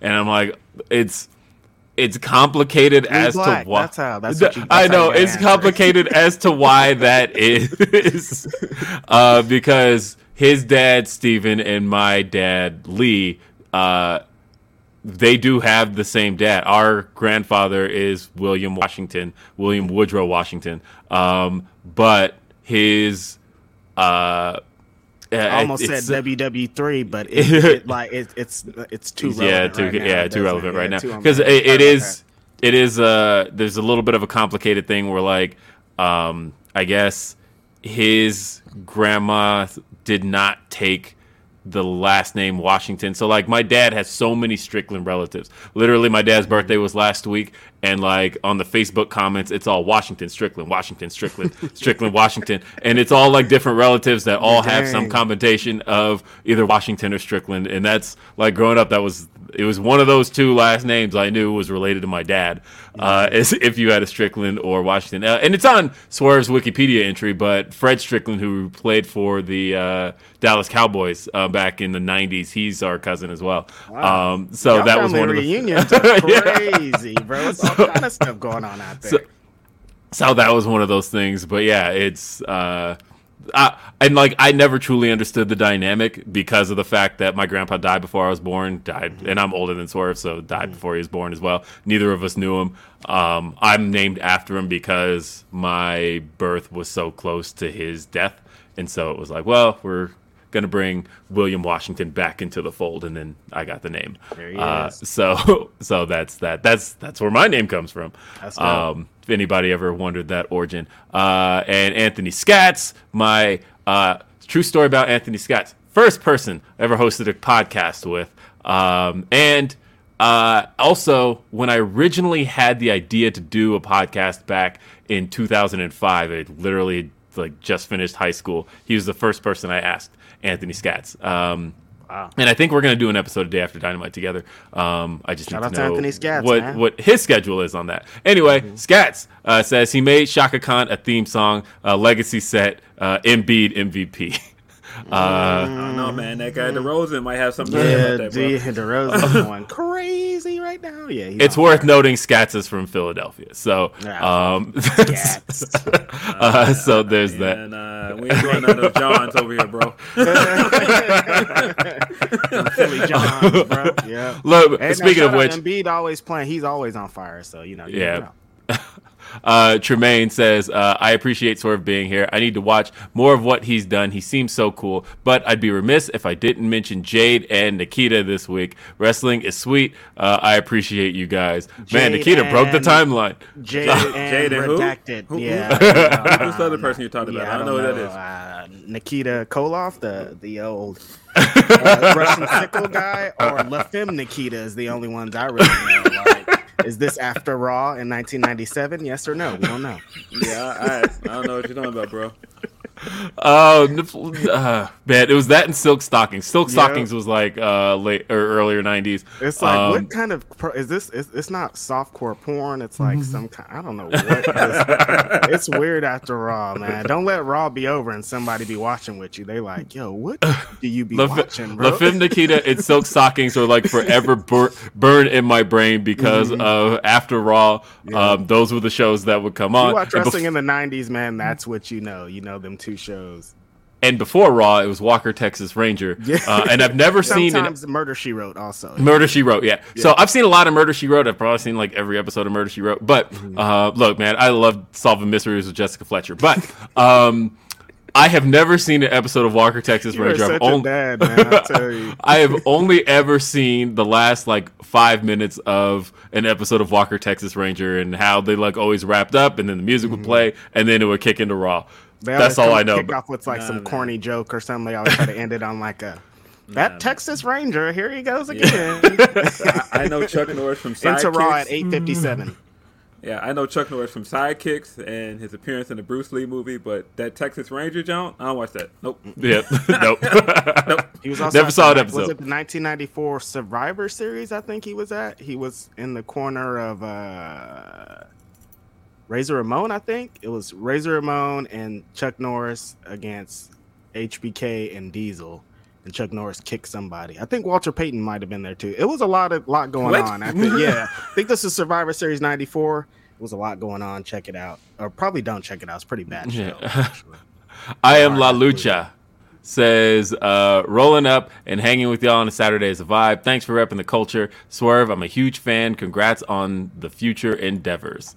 Thank you. And the real future endeavors, not congrats on the release. Jeez. Jesus Christ. I mean, because you know what future endeavors means when people say it. And Scats also mentioned your Broncos beat my Panthers in a Super Bowl. They did that as well. That was a funny night for me, man. That was a very funny night.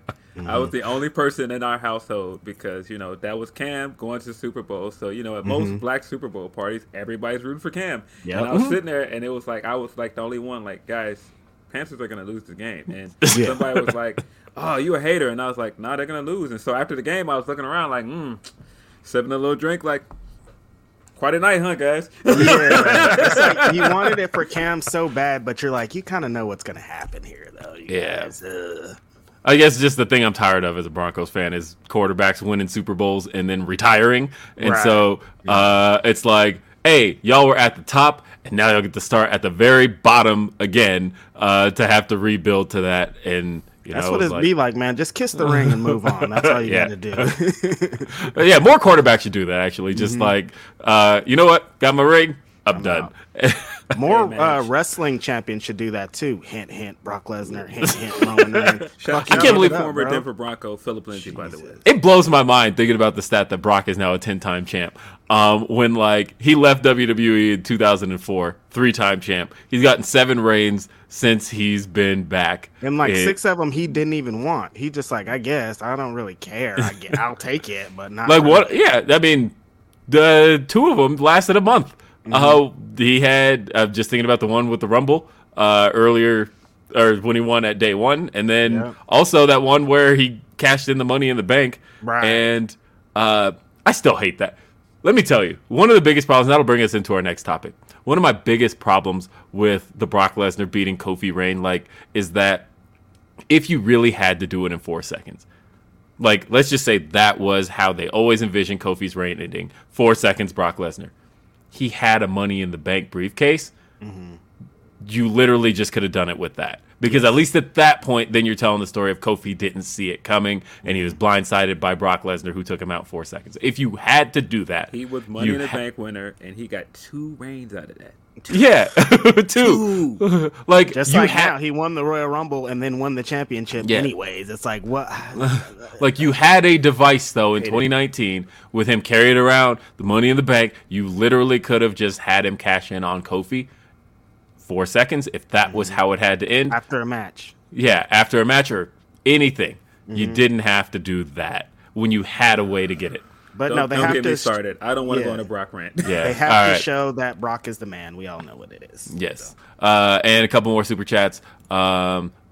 Chris says, did you guys see Malachi Black versus Davey Richards? Definite match of the year contender. I didn't see that. I haven't. No, I don't even know what show was that on? Yeah, what promotion? Yeah, what show was that on? I usually know. I usually know about the show. This is the indie guy. And RH says Will's camera went after him for that Denver Super Bowl championship. His camera was like, "Now let me cut you off, bro. You doing a lot." Yeah, exactly. Doing a lot out here, boy. We gotta shut it down. He said, "Also, I can't wait to see Swerve and Company redacted. Love the show." Don't be making a me joke on my. Look, podcast. man. Hey, I like I said. Check the Humpers, Select. Will. Thank you. Yeah, we're gonna get to the Humpers. Fightfulselect.com is right, worth. Everybody hears this, and they already, man. Fightfulselect.com. It's worth every penny. I'll say that. We was talking to Will's cousin today, not anybody else. That's it. Yeah. But Prestige Wrestling. Shout out to Prestige. They are going crazy out here. Yeah, they're doing a lot right now. Shout out to them. Yep, they're going to be doing a joint show with my homies West Coast Pro Wrestling on my birthday, March 11th, coming up in a couple weeks. Holler at your boy. It's going to be dope. So, send your boy some money. I'm poor. Yeah. Your birthday's on Friday this year. Yeah. March 11th. March 11th. Okay. Cool. Which means it's going to be lit. Yeah, I know. We got to do something for Reg the Saturday after. Mm-hmm. So have a birthday podcast for sure. Yeah. And then let's read some Humper chats. We got one that was sent quite a while ago, but shout out to for getting this one in way in advance. And this one's from Joseph. He says, "You're the best part of the weekend. I'm pursuing my master's, shout out, in journalism, and I'm lucky to write about wrestling as my beat. Know you spoke about Cody last episode, but if you had to bet, will we see Cody versus Roman in his first year back? Thanks." Yeah, I do think so. In the first year, absolutely, definitely. I think we would. Let's see. Big J says, as a white man from middle of nowhere in New Hampshire who had one token black man throughout middle school and high school, you guys' program makes me think every week about diversity and representation. Appreciate you guys. Okay, cool. Yeah. Hey. I got a little worried. They had us in the first half. They had us in the first half. Our dude Van Twinblade says, hey guys, I come to talk about Black Wrestlers Matter St. Louis and to ask if you guys heard me shouting at Josh C that his mustache looks stupid and he has no ass.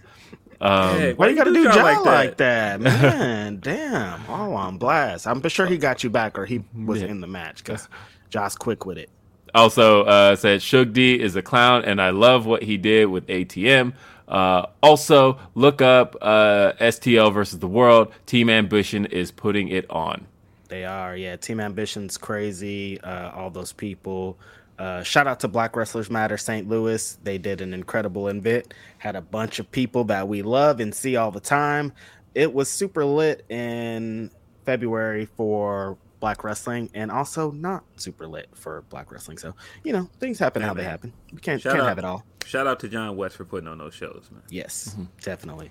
Carlos E says, have to miss the live Grapsody stream this week, but wanted to send some love to my favorite podcast in the game. Also, can't wait to watch Swerve take over the world in 2022. Same. We're ready.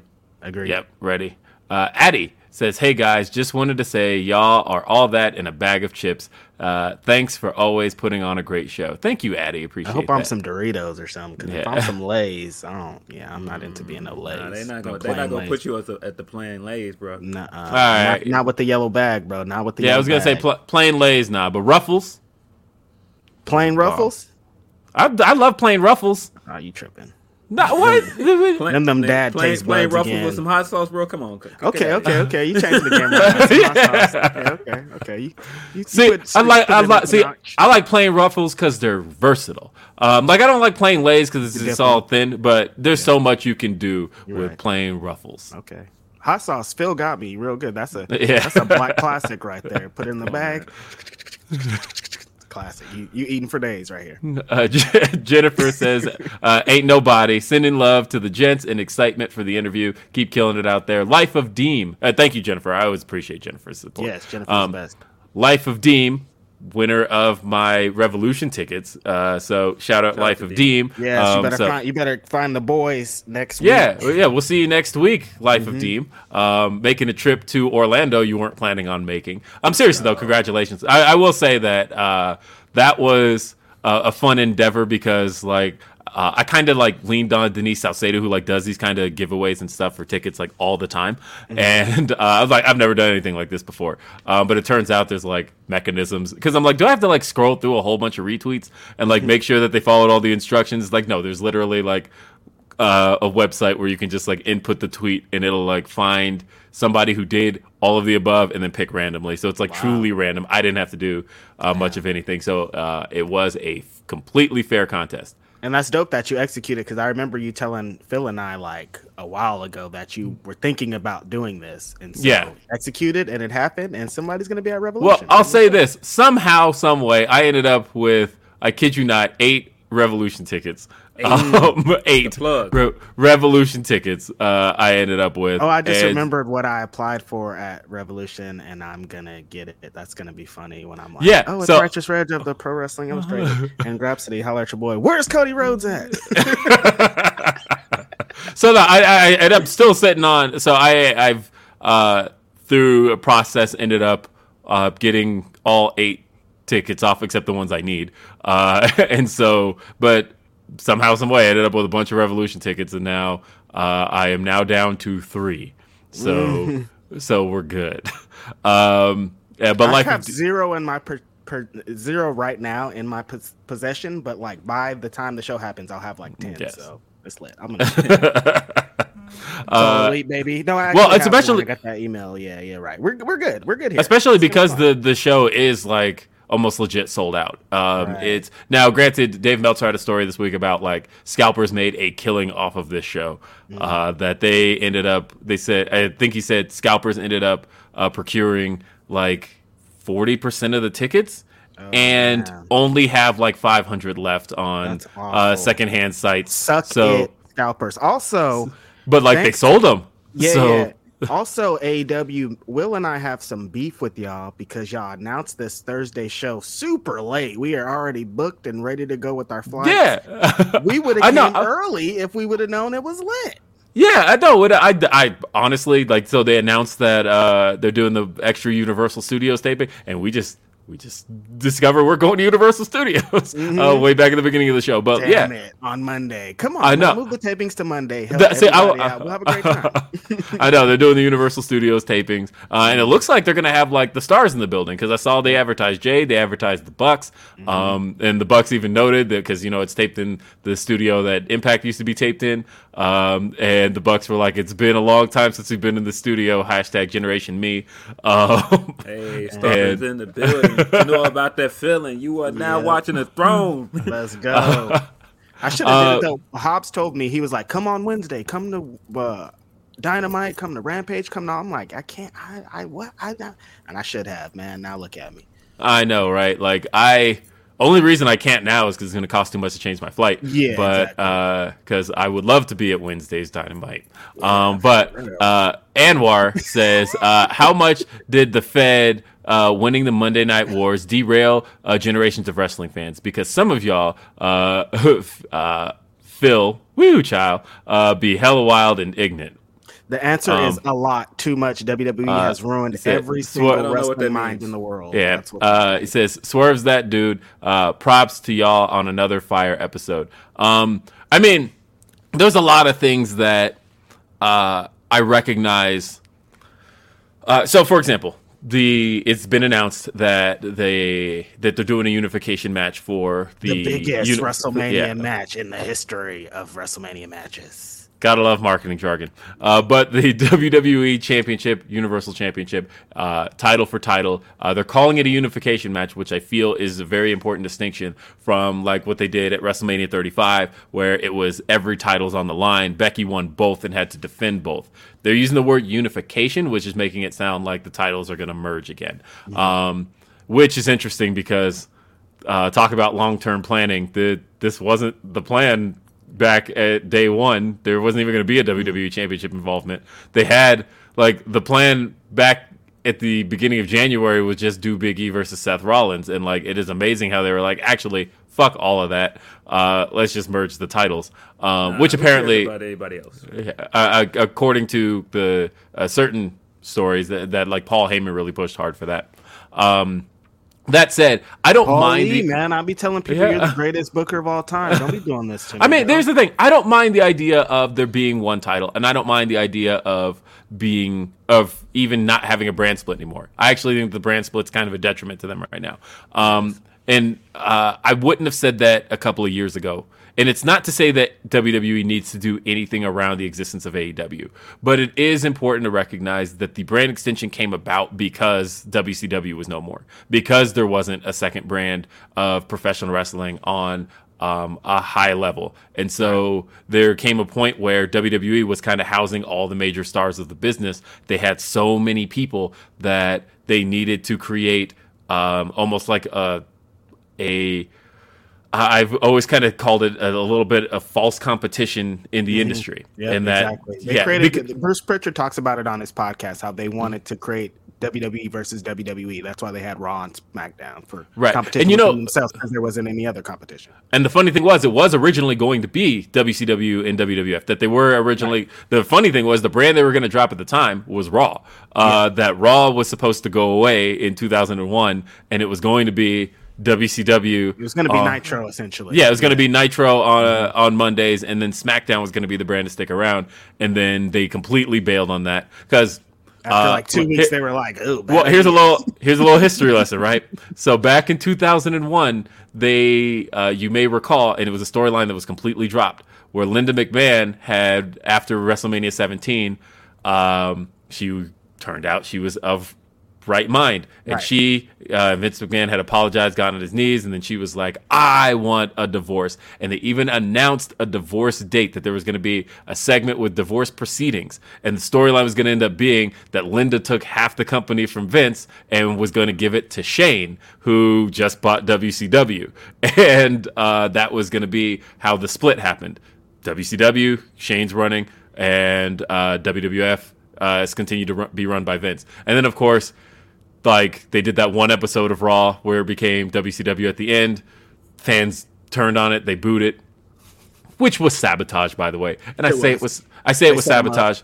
I say it was sabotage because they ran that Raw in a city that WCW was not commonly run in. But the very next week, Raw was in Atlanta. Yep. You mean to tell me you couldn't have waited 1 week to run this exact scenario where you have WCW fans who would have taken to this, and then you would have seen that there would have... They picked the wrong guy, too. Like, no one wants to see Buff Bagwell. And it was Buff Bagwell, Booker T. Wanted to rat. We want to see Booker T, but they need a different opponent. Like, they set him up for failure. They set him up for failure, and then bailed on it, and it became the Raw and SmackDown split. But my whole point here, though, is that now we're at a point where WWE really doesn't need to be focused on competition within themselves, because they barely focus on it anyway. And so I'm like, if they could focus on one cohesive brand, 2 shows, 1 brand, like it was from 99 till 2002, and really focus on, because I do think the idea of 2 championships, 2 world championships, dilutes the value of having a world champion to say, I am the champion of this brand, because there isn't a the champion. I mean, there is, but because it's Roman.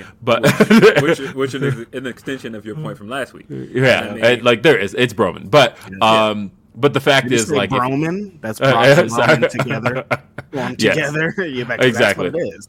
Right. I don't feel like we need a brand split any longer. I don't necessarily feel like when people say, but it creates fresh matchups. Just do fresh matchups. It's easy. That's easy to say, but we know them. But again, that's on them. Hey, but thanks for that Humper chat. I don't know what you were trying to say about me in particular. Great point, I guess. Furthermore, watch your mouth. Like, don't be just saying I'm wilding for no reason. Like, I don't be wilding, bro.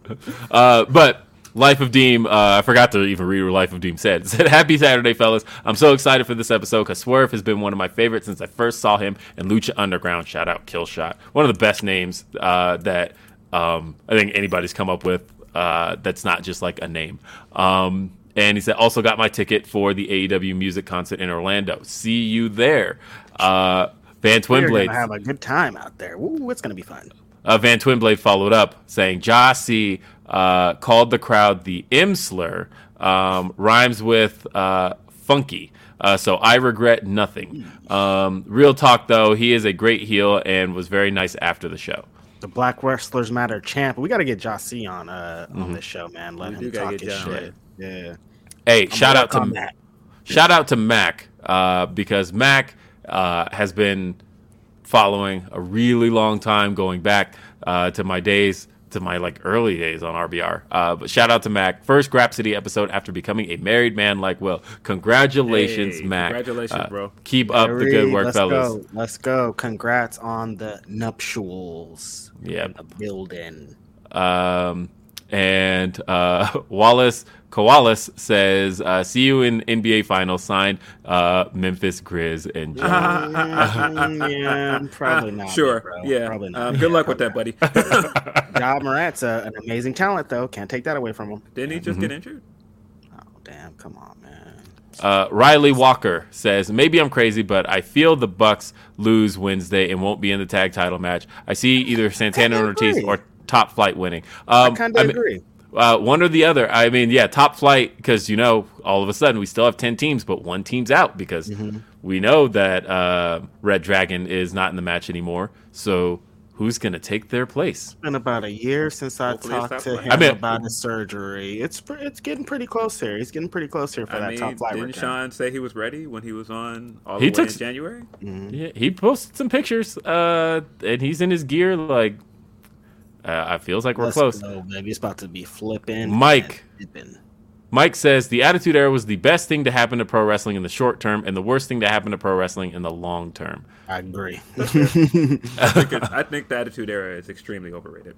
I do too. That said, I do think that, the crazy thing is, to me, the best year of the Attitude Era is 2000, and I think it's the least attitude-like of the Attitude Era. Really, because Vince Russo is gone and Vince Russo's a hack. But that year in 2000 was like was a fire year. Yeah, and it's shout out to Josh Swallow. He pointed out to me when he did a rewatch of it. He was like, it's really like a way more tame year in terms of like pushing the envelope, and that like because they turned it into an angle, right? Like you had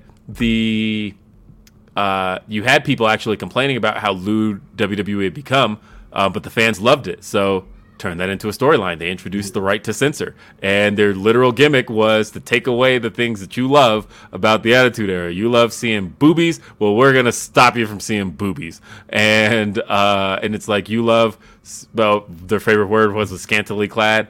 That was the thing that right to censor was there to take from you, and really, it was a way of WWE trying to clean up the product, but also make it so that the fans would hate it. And it was smart. But 2000 to me, best year of the Attitude Era, I think. When you think about the influx of talent that changed the way the wrestling was presented in 2000, when like the Radicals all showed up, Kurt Angle suddenly got big, Chris Jericho, like all of a sudden we had like in-ring talent that wasn't really there, and the mid-card just like shot way up. Everybody was over. Like to me, I fucks with 97, but it's a little, the line is kind of fine. They were like just getting into it at that point. Yeah. So, yeah. But I just, and then the other thing too was that I feel like 2000 to me, and 97 is a good year for this too, is the main year of the Attitude Era where Vince McMahon is not the centerpiece heel. Right. Because, 98, everybody, like you had 98, it's just all Vince. And this show is sponsored by BetterHelp.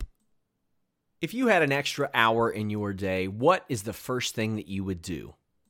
Read a book, take a nap, play some video games, do something for a friend, volunteer.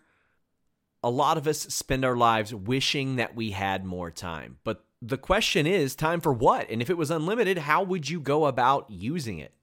The best way to squeeze that special thing into your schedule is to know what's important for you and to make it a priority. And therapy can help you find what matters to you so you can do more of it. Therapy is so valuable. It's gotten me through some tough times, really helped me reflect on things that are important, specifically with BetterHelp. If you're thinking about starting therapy, give BetterHelp a try. It's entirely online, designed to be the convenient, flexible, and suited to your schedule. This is so beneficial when you've got that crammed schedule and you can't even imagine finding that extra hour. You can do it all from home. Fill out a brief questionnaire, get matched with a licensed therapist, and switch therapists at any time for no additional charge. Learn to make time for what makes you happy with BetterHelp. Visit BetterHelp.com/Fightful today to get 10% off your first month. That's BetterHelp, HELP.com/Fightful. It's so flexible and it can help you find that social sweet spot with BetterHelp. That's BetterHelp.com/Fightful.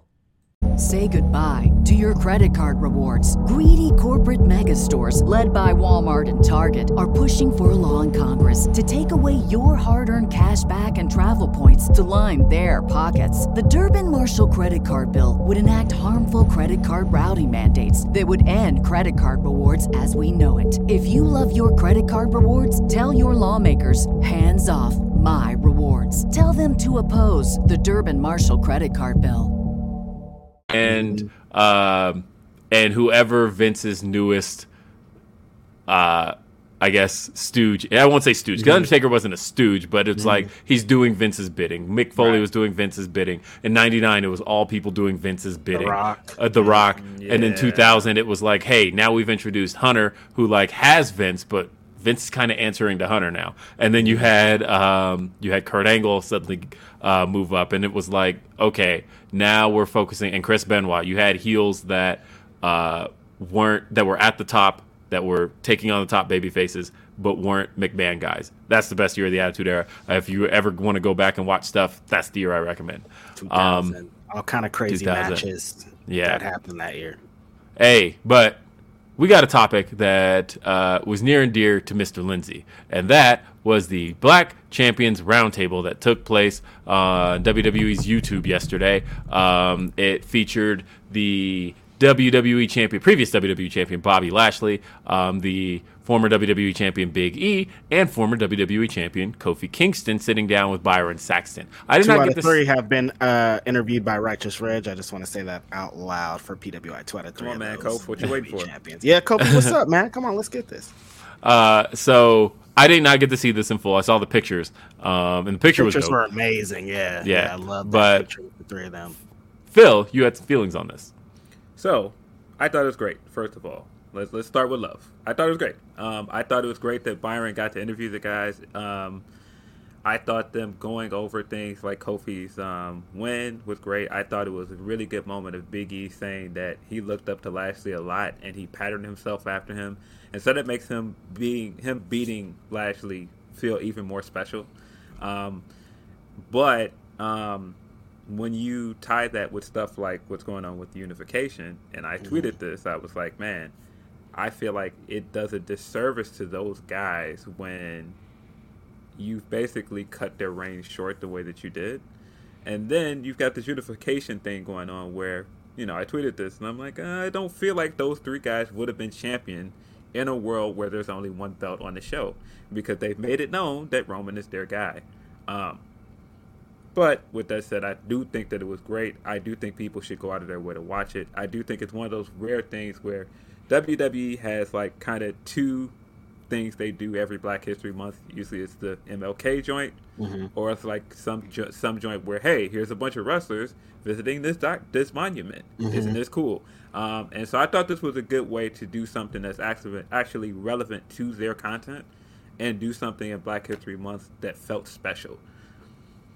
That's a good way to put that. Yeah, I didn't even think about that. And that relevant to their content is a good way to put that. It's usually just some like stock video of like MLK, and they insert the wrestlers and this is dope that they took the time to do this. Also super dope that this exists. Like, show me this 10 years ago, 3 Black WWE champions, and I'd be like, this picture's fake. So man, I will say when I posted the picture from it, which the picture was dope of the 3 of them with the title, there were a lot of people either posting Brock gifs or going man, their reigns were terrible though, and I'm like, yeah, but at the same time, I'm not one of those guys to be grateful for what we have, but man, I waited for years to see Kofi win a championship, man, years, and so should have been 2010.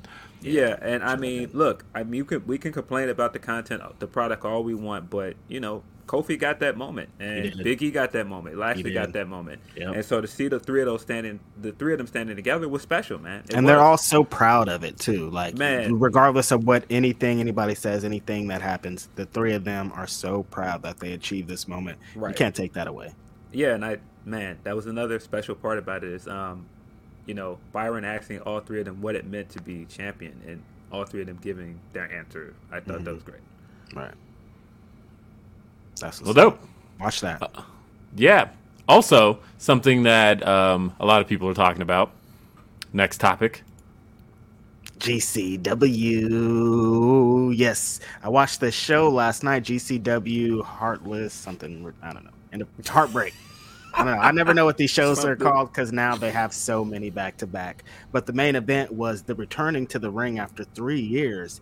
X-Pac and Joey Janela versus the Major Bros, Matt Cardona and Brian Myers.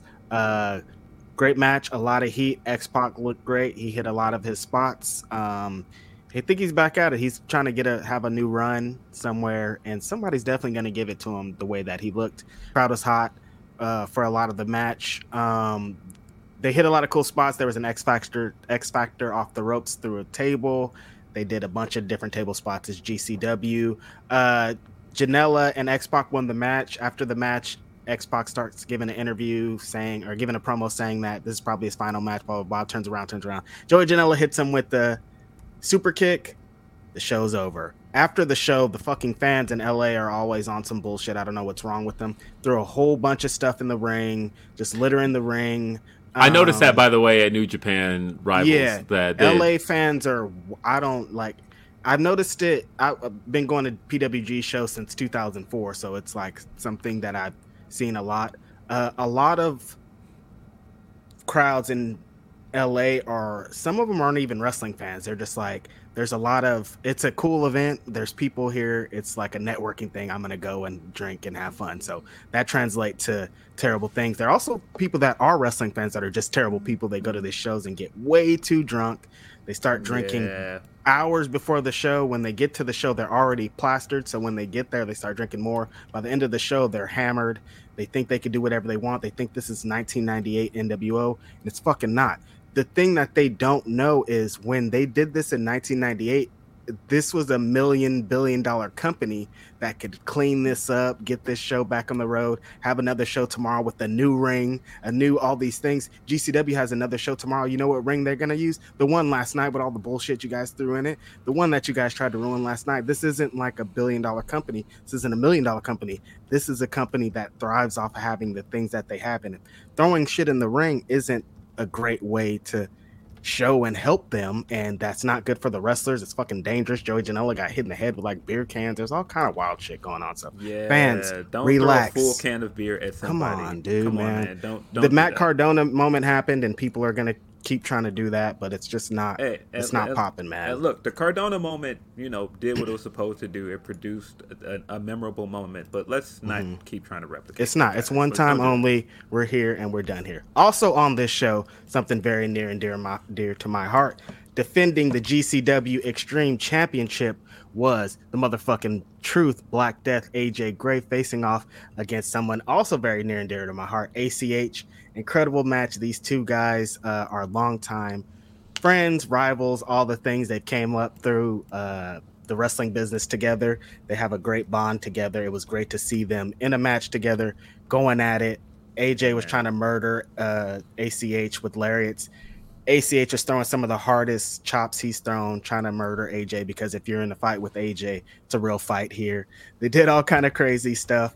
AJ Gray came out the victor. After the match, he grabs the mic at the Hammerstein show for GCW. He won the brass ring. Brass ring means you could challenge any champion of GCW of your liking at any time.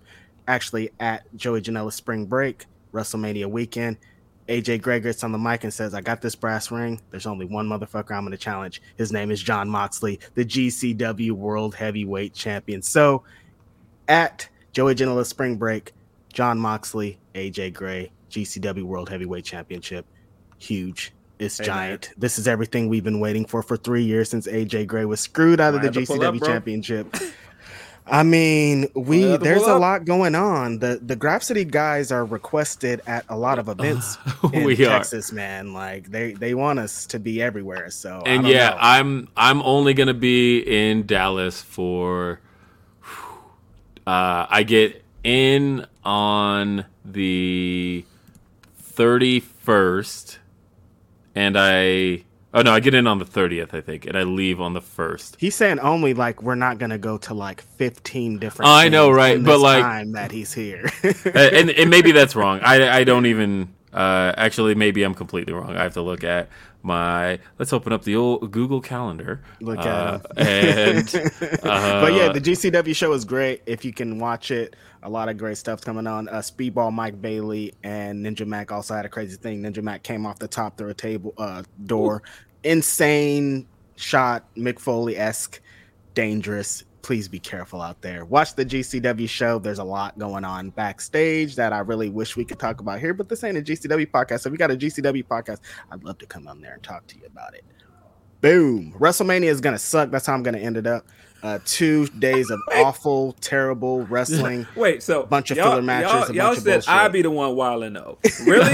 Like, I feel like I like WWE the most out of the three of us. They're giving us a match that we've seen legit. They've wrestled 6 times, 3 times. I would be fine if they wrestled 6 times in general. 3 of those times have been at WrestleMania. Hey, and this ain't Rock Austin. times, dude. And I said Rock Austin. And the thing is, even if you want to treat it like Rock Austin, by the time Rock Austin happened the last time, I already said this. By the time Rock Austin happened the last time, the title was out of the picture. You had 2 other title matches that happened because at this point they had already made it above the titles. You could put the titles in other scenarios. Kurt Angle and Brock Lesnar actually main evented the last show that had Rock and Austin facing each other. I just watched that show, by the way. WrestleMania 19, very underrated. Great show. Speaking of which, does anybody know? Because, again, I'm a stats guy. Love numbers. But the one thing I've never quite been aware of is why did that show do so poorly of a buy rate? Was it just because of the I think on top nobody was really caring about what was going on top. And the Austin Rock match, they advertise it now like it was Austin's last match, but no one knew that this was going to be Austin's last night. They didn't. But I mean, it did abnormally bad. Was it just because of the Iraq War news? I don't remember. It was a weird time. It was a weird time, pretty much. Because you look at WrestleMania 18, that did 860,000 buys, right? Mm-hmm. And then you have WrestleMania 20, which did 1 million. WrestleMania 19 did 560,000. Why did it do that little of a buy rate? Because it was on top. 18 had Rock and Hogan. 17 was Giant, and then 20 was the anniversary. So it's just fell at a super wrong time. It was in Seattle. There was a bunch of things that people didn't like about what was going on at the time. I can't imagine it doing that badly though. Something had to have. I feel like there was something. I can't really remember. I think I was 17 at the time. I was just wrestling, let's go, baby. I remember I watched it with a girlfriend at the time who I was just like, wrestling, and she's like, okay. Hey, that's why I remember that happened once in my life, not 5 million times every time I ever talk to a woman. Oh, you right about wrestling? Yeah, you're a big dork. Oh, okay. See you later, lady. Yeah, that's how it went. But hey, I finally, after years of trying, found somebody to marry me to put up with my wrestling. Yeah. And she even bought me this case. Mainly because she was like, I'm tired of your belts being all over the house. Do something with them. There's a light at the end of the tunnel, man. You just keep annoying these women, and one of them's going to stick around eventually. A couple more. Revolution is shaping up. We had Dynamite and Rampage take place this past week. They're built there. It's and all of a sudden they go. I thought Dynamite was really in hard sell mode of we have to. We got to sell these matches, and this is how we're going to sell them. And, of course, the piece everybody was talking about was MJF and CM Punk, and that they went in a completely different direction than anybody thought. I see people calling it a babyface thing, and upon rewatch, I don't think so. Because if anything, it's mind games. Yeah, but not just mind games, but in a sense, I think in a way, MJF is justified, but toward the end, the way he was coming off was very much you're responsible for who I am now. Mm-hmm. And it's obviously there's some truths Punk has to answer to with all that. And I think that's why, he came out and he's like, is it true? Don't bullshit me. Is this true? But at the same time, MJF is still coming off like a MJF. It's I don't know. They're definitely towing a line here, and it's definitely going to create some. I think there's going to be a mixed reaction at Revolution. Let me tell you why this promo did not hit for me. Oh, big surprise! Okay. Ooh, I'm curious. Let's hear it. Boom! He did this exact same promo for MLW. Almost legit word for word. Legit. I will tweet out the link. He did this exact same promo.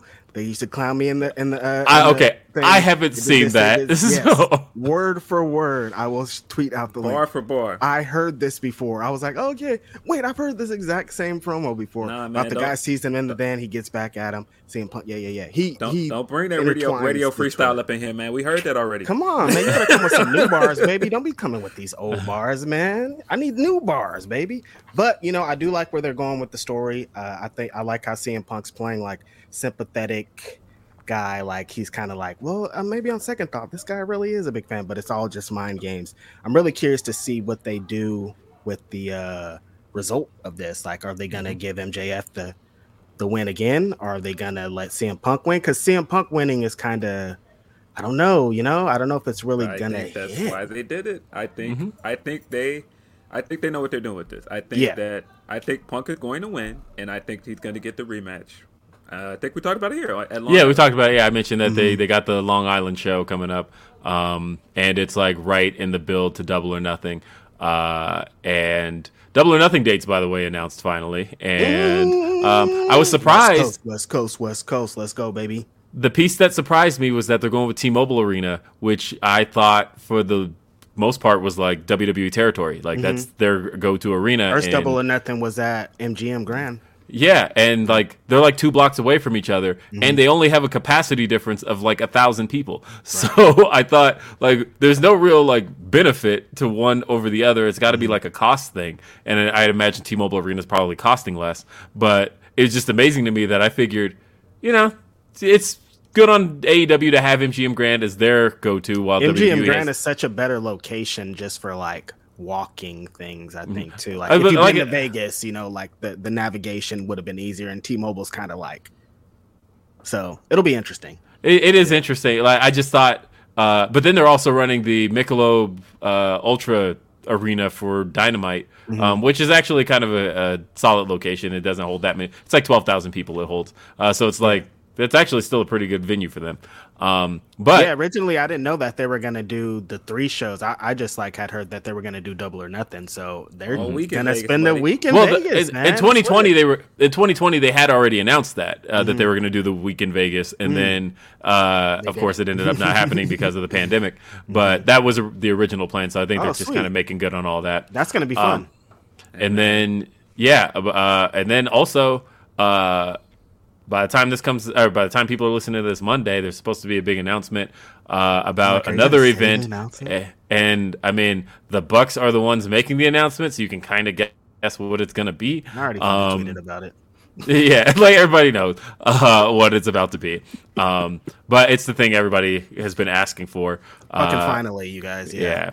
So that's cool. I've been waiting. I've been waiting for this moment, and I've been waiting. And also, the other thing I wanted to talk about though was Thunder Rosa and Britt had a promo on Rampage this week. Britt kind of tore into her, but in a way that really makes me feel like Thunder Rosa's walking out. Thunder Rosa's going to win it. Yeah, she's going to become the champ. I saw, it was funny that right after your tweet about YouTube this week that she takes a shot at YouTube. I saw people reading that for not what it was, because I saw people who were like, why would she diss on AEW Dark like that? And I was like, she was talking about NWA. Yeah. And I think she's talking about like, exactly. She's talking about NWA Power. AEW. But yeah, I thought this segment was great. I think it put over for people that are still on the fence. Yes, Britt is the heel here. Like everything she said is heel motivated. Like even the YouTube comment.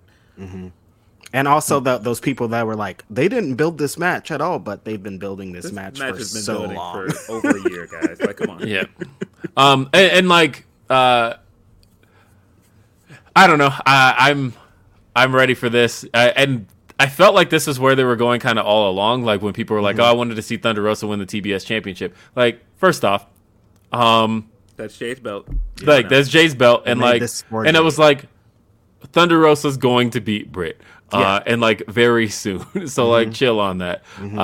And speaking of Jade, by the way, I felt bad for Jade because apparently she was supposed to get the Cody Vader on Dynamite this week, and that's why she came out so late, because like it wasn't working. Yeah, something malfunctioned. Oh, shit. So because Mark Sterling tweeted that he had a surprise for everybody, that he secured something, and it was supposed to be Jade rising from the entrance, and of course, like they even had smoke coming up from the middle, and it looked like she was about to come out, and then all of a sudden they cut to her Tron, and we come back, and then she ends up coming out the tunnel. So I can tell that was like a very, oh shit, just go out the other way. Somebody's vlog will have it somewhere. Sammy. Either way, it used to happen by Revolution, man. Either way, I think Cody's wish is going to come true, and she's going to get the Cody Vader. So is that match on the card for Revolution, by the way? Yes. Yeah, I was curious about that too. Yep. Yeah, they just announced it. They put up a graphic and everything. So Let's go. Two women's matches on Revolution, two women's title matches on Revolution. We'd love to see it. Yeah, so that's Revolution. 2 women's title matches. Let's go, baby. Let's go. That's going to be fire. Women's title matches, man. And honestly, I said this on Day After Dynamite this week, but I really feel like if I'm looking at it at the right angle, the TBS title to me looks like the Attitude Era WWE Championship. Like when I see when she's holding it at a certain angle, I'm like, it looks like she's holding the world title. She really does have the belt. And good on Jade. I don't know if this is a hot take, but Jade's the best women's champion in the company, in my opinion. Ooh, hold on a minute now. Sorry, Brit fans. Sorry, Brit fans. Jade's the best women's champion in the company, in my opinion. And because it's been Thunder's time for a minute also. Yeah. So let Thunder get that belt. It's her time. All right. Well, the only other thing we got to say, because we got to wrap, is, hey, come see your boys. All right. Hey, man, aren't we missing out on a certain Swiss guy that is free? Oh, yeah. Oh, yeah, we got to talk about that. Wow. I was going to... See, I got 4 minutes. Yeah, all right. We got to talk to Cesaro. You're right. 4 minutes. Cesaro is a free man. The world is about to be set on fire. Remember what happened with Bryan Danielson? You're about to see it exactly again here. Cesaro was going to wrestle every single wrestler that is craving and fighting and clawing to get a match with this man, and they're all going to be incredible. This guy has been in cruise control mode for 10 years in WWE. When he gets his foot on the brake, off the brake, it's going to be lit. I want to see the Cesaro World Tour. I want to just see, you know what? Because everybody's talking about what promotion he signs with. You know what? Do a free agency kind of thing.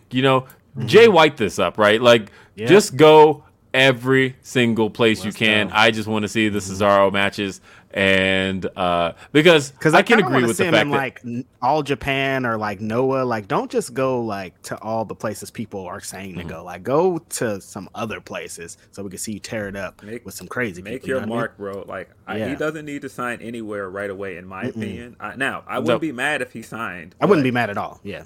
For my preference, I would love to see him do this phenomenal world tour for a year or so before he signs anywhere. Yeah, honestly, give me the Claudio Castagnoli world tour.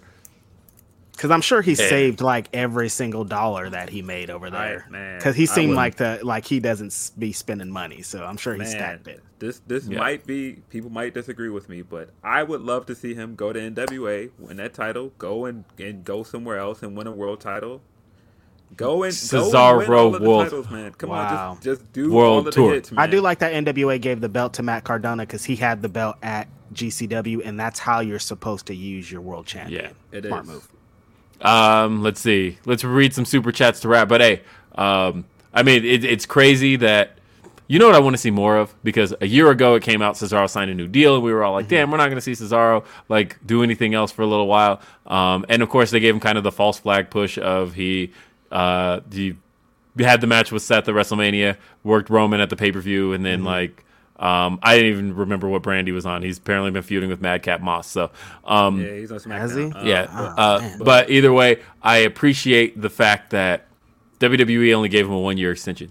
Give me more 1-year deals. I would like to see more, hey, I'm going to do this for a year, see how it works out. If it doesn't work out, I'm out. Go elsewhere, or I can sign a longer deal after this 1 year. More 1-year deals, because then you're not shorting people on things if you release them, and you're not holding on to people too long. More shorter deals. I like more people finishing their contract too and getting out of there. R. Dickinson says, think Bernard Hopkins and or UFC pay-per-view same weekend. That makes sense. Why that's happening. Van Twinblade says, Effie's Big Gay Brunch, greater than anything Vince can book. Definitely going to try and pull up at that at Dallas. Yeah. Mm-hmm. Mike says, Punk's about to win. MJF says through tears, you were my hero. Punk can't do it. MJF does something vicious to win, and he claims he out-punked Punk. Ooh. Douglas says MJF They're definitely is gonna told, hug after this next match. After the match is over. I don't see it. MJF has also told the same story on Egos Amigos with Ethan Page, Ricky Starks, and Alley Cat, so nothing new, but still like where it's heading. Yes. You recycling bars out him? What's going on? I mean, the good news is, like, if you're recycling stuff that like 20,000 people saw at best, the thing is that that's what sucks about the internet is there's too much stuff like that. That promo should be taken down from the internet so we can continue to use it forward because nobody saw it when it happened. And I mean, we're of course just joking. That promo was amazing. That was fire. MJF is top 5 in the world on the mic. Nobody can take that away. Future AW champion, by the way. And this year. Like really soon, like Double or Nothing, I think. Yeah. And then Irene says, MJF's promo was awesome, but this isn't a double turn. MJF is too great of a heel, and CM Punk isn't a heel for leaving WWE for his own health. I think he is going to, I don't know, we'll see how he addresses it. I'm interested. That's the thing that all I need to be right now is interested, and I am interested. I just think this Colt Cabana stuff must be so off limits because they haven't even MJF hasn't even tried to murmur they got it tight. They got it so tight. I am of the opinion though that since Punk got back, it's only a matter of time before he turns heel. I think so too. We'll see. I think so. Hey, this has been Grapsody. I want to remind everybody again. Pick up the hoodie, swerveconfident.com, and then also check out the album. Comes out March 18th, Tears by Swerve City. This is also a really comfy hoodie. And so check that out. Thanks to our guest, Shane, Swerve the Realist Strickland, for being here on Grapsody. And thank you for being with us on another Saturday. We'll be back next week, but me and Reg will be in Orlando. I'm going to do some testing of recording with 2 people to make sure that like looks and sounds good. Left out, man. Just Hey, I had a ticket for Phil, by the way. Yeah. I Phil did. Was invited. No, this is all my fault. I'm of course joking. There's just so much going on, man. You got to like pick and choose what great wrestling weekend you want to go to. What a problem to have, right? I know, right? I mean, look, we're probably all going to be together either at Dallas. I mean, I might. Yeah, we're going to be together at Dallas. I don't know. We're Dallas, Vegas, somewhere. We're gonna do the Shield fist bump somewhere. It's gonna happen. Yes. The 3 of us will be. I promise Definitely. that. Yeah. Most definitely. Probably Dallas, and that's coming up here in a month. So like we got time. By the way, I leave on the 2nd. I get in 31st. I leave on the 2nd. Right. So I will be in Dallas, but I'll be home in time to watch WrestleMania from my couch. But anyway, thanks for being here. Couch. Yeah, thanks for being here. This has been another edition of Grapsody. I'm Will Washington. He is Philip Lindsay. He is Righteous Reg. We will see you next time. Have a great day. Peace out. Say goodbye to your credit card rewards. Greedy corporate mega stores, led by Walmart and Target, are pushing for a law in Congress to take away your hard-earned cash back and travel points to line their pockets. The Durbin-Marshall credit card bill would enact harmful credit card routing mandates that would end credit card rewards as we know it. If you love your credit card rewards, tell your lawmakers, hands off my rewards. Tell them to oppose the Durbin-Marshall credit card bill. Everybody in your crew identifies as either Big Mac Burger, McNuggets, or McCrispy Sandwich. But you're the Filet-O-Fish Sandwich all day. That crispy fish, that savory tartar sauce, that melty cheese, that pillowy bun. Yeah, you get it. Every time. And if you love the Filet-O-Fish, right now you can catch 2 of the classics you love for just $6. Limited time only. Price and participation may vary. Cannot be combined with any other offer. Single item at regular price. Ba-da-ba-ba-ba.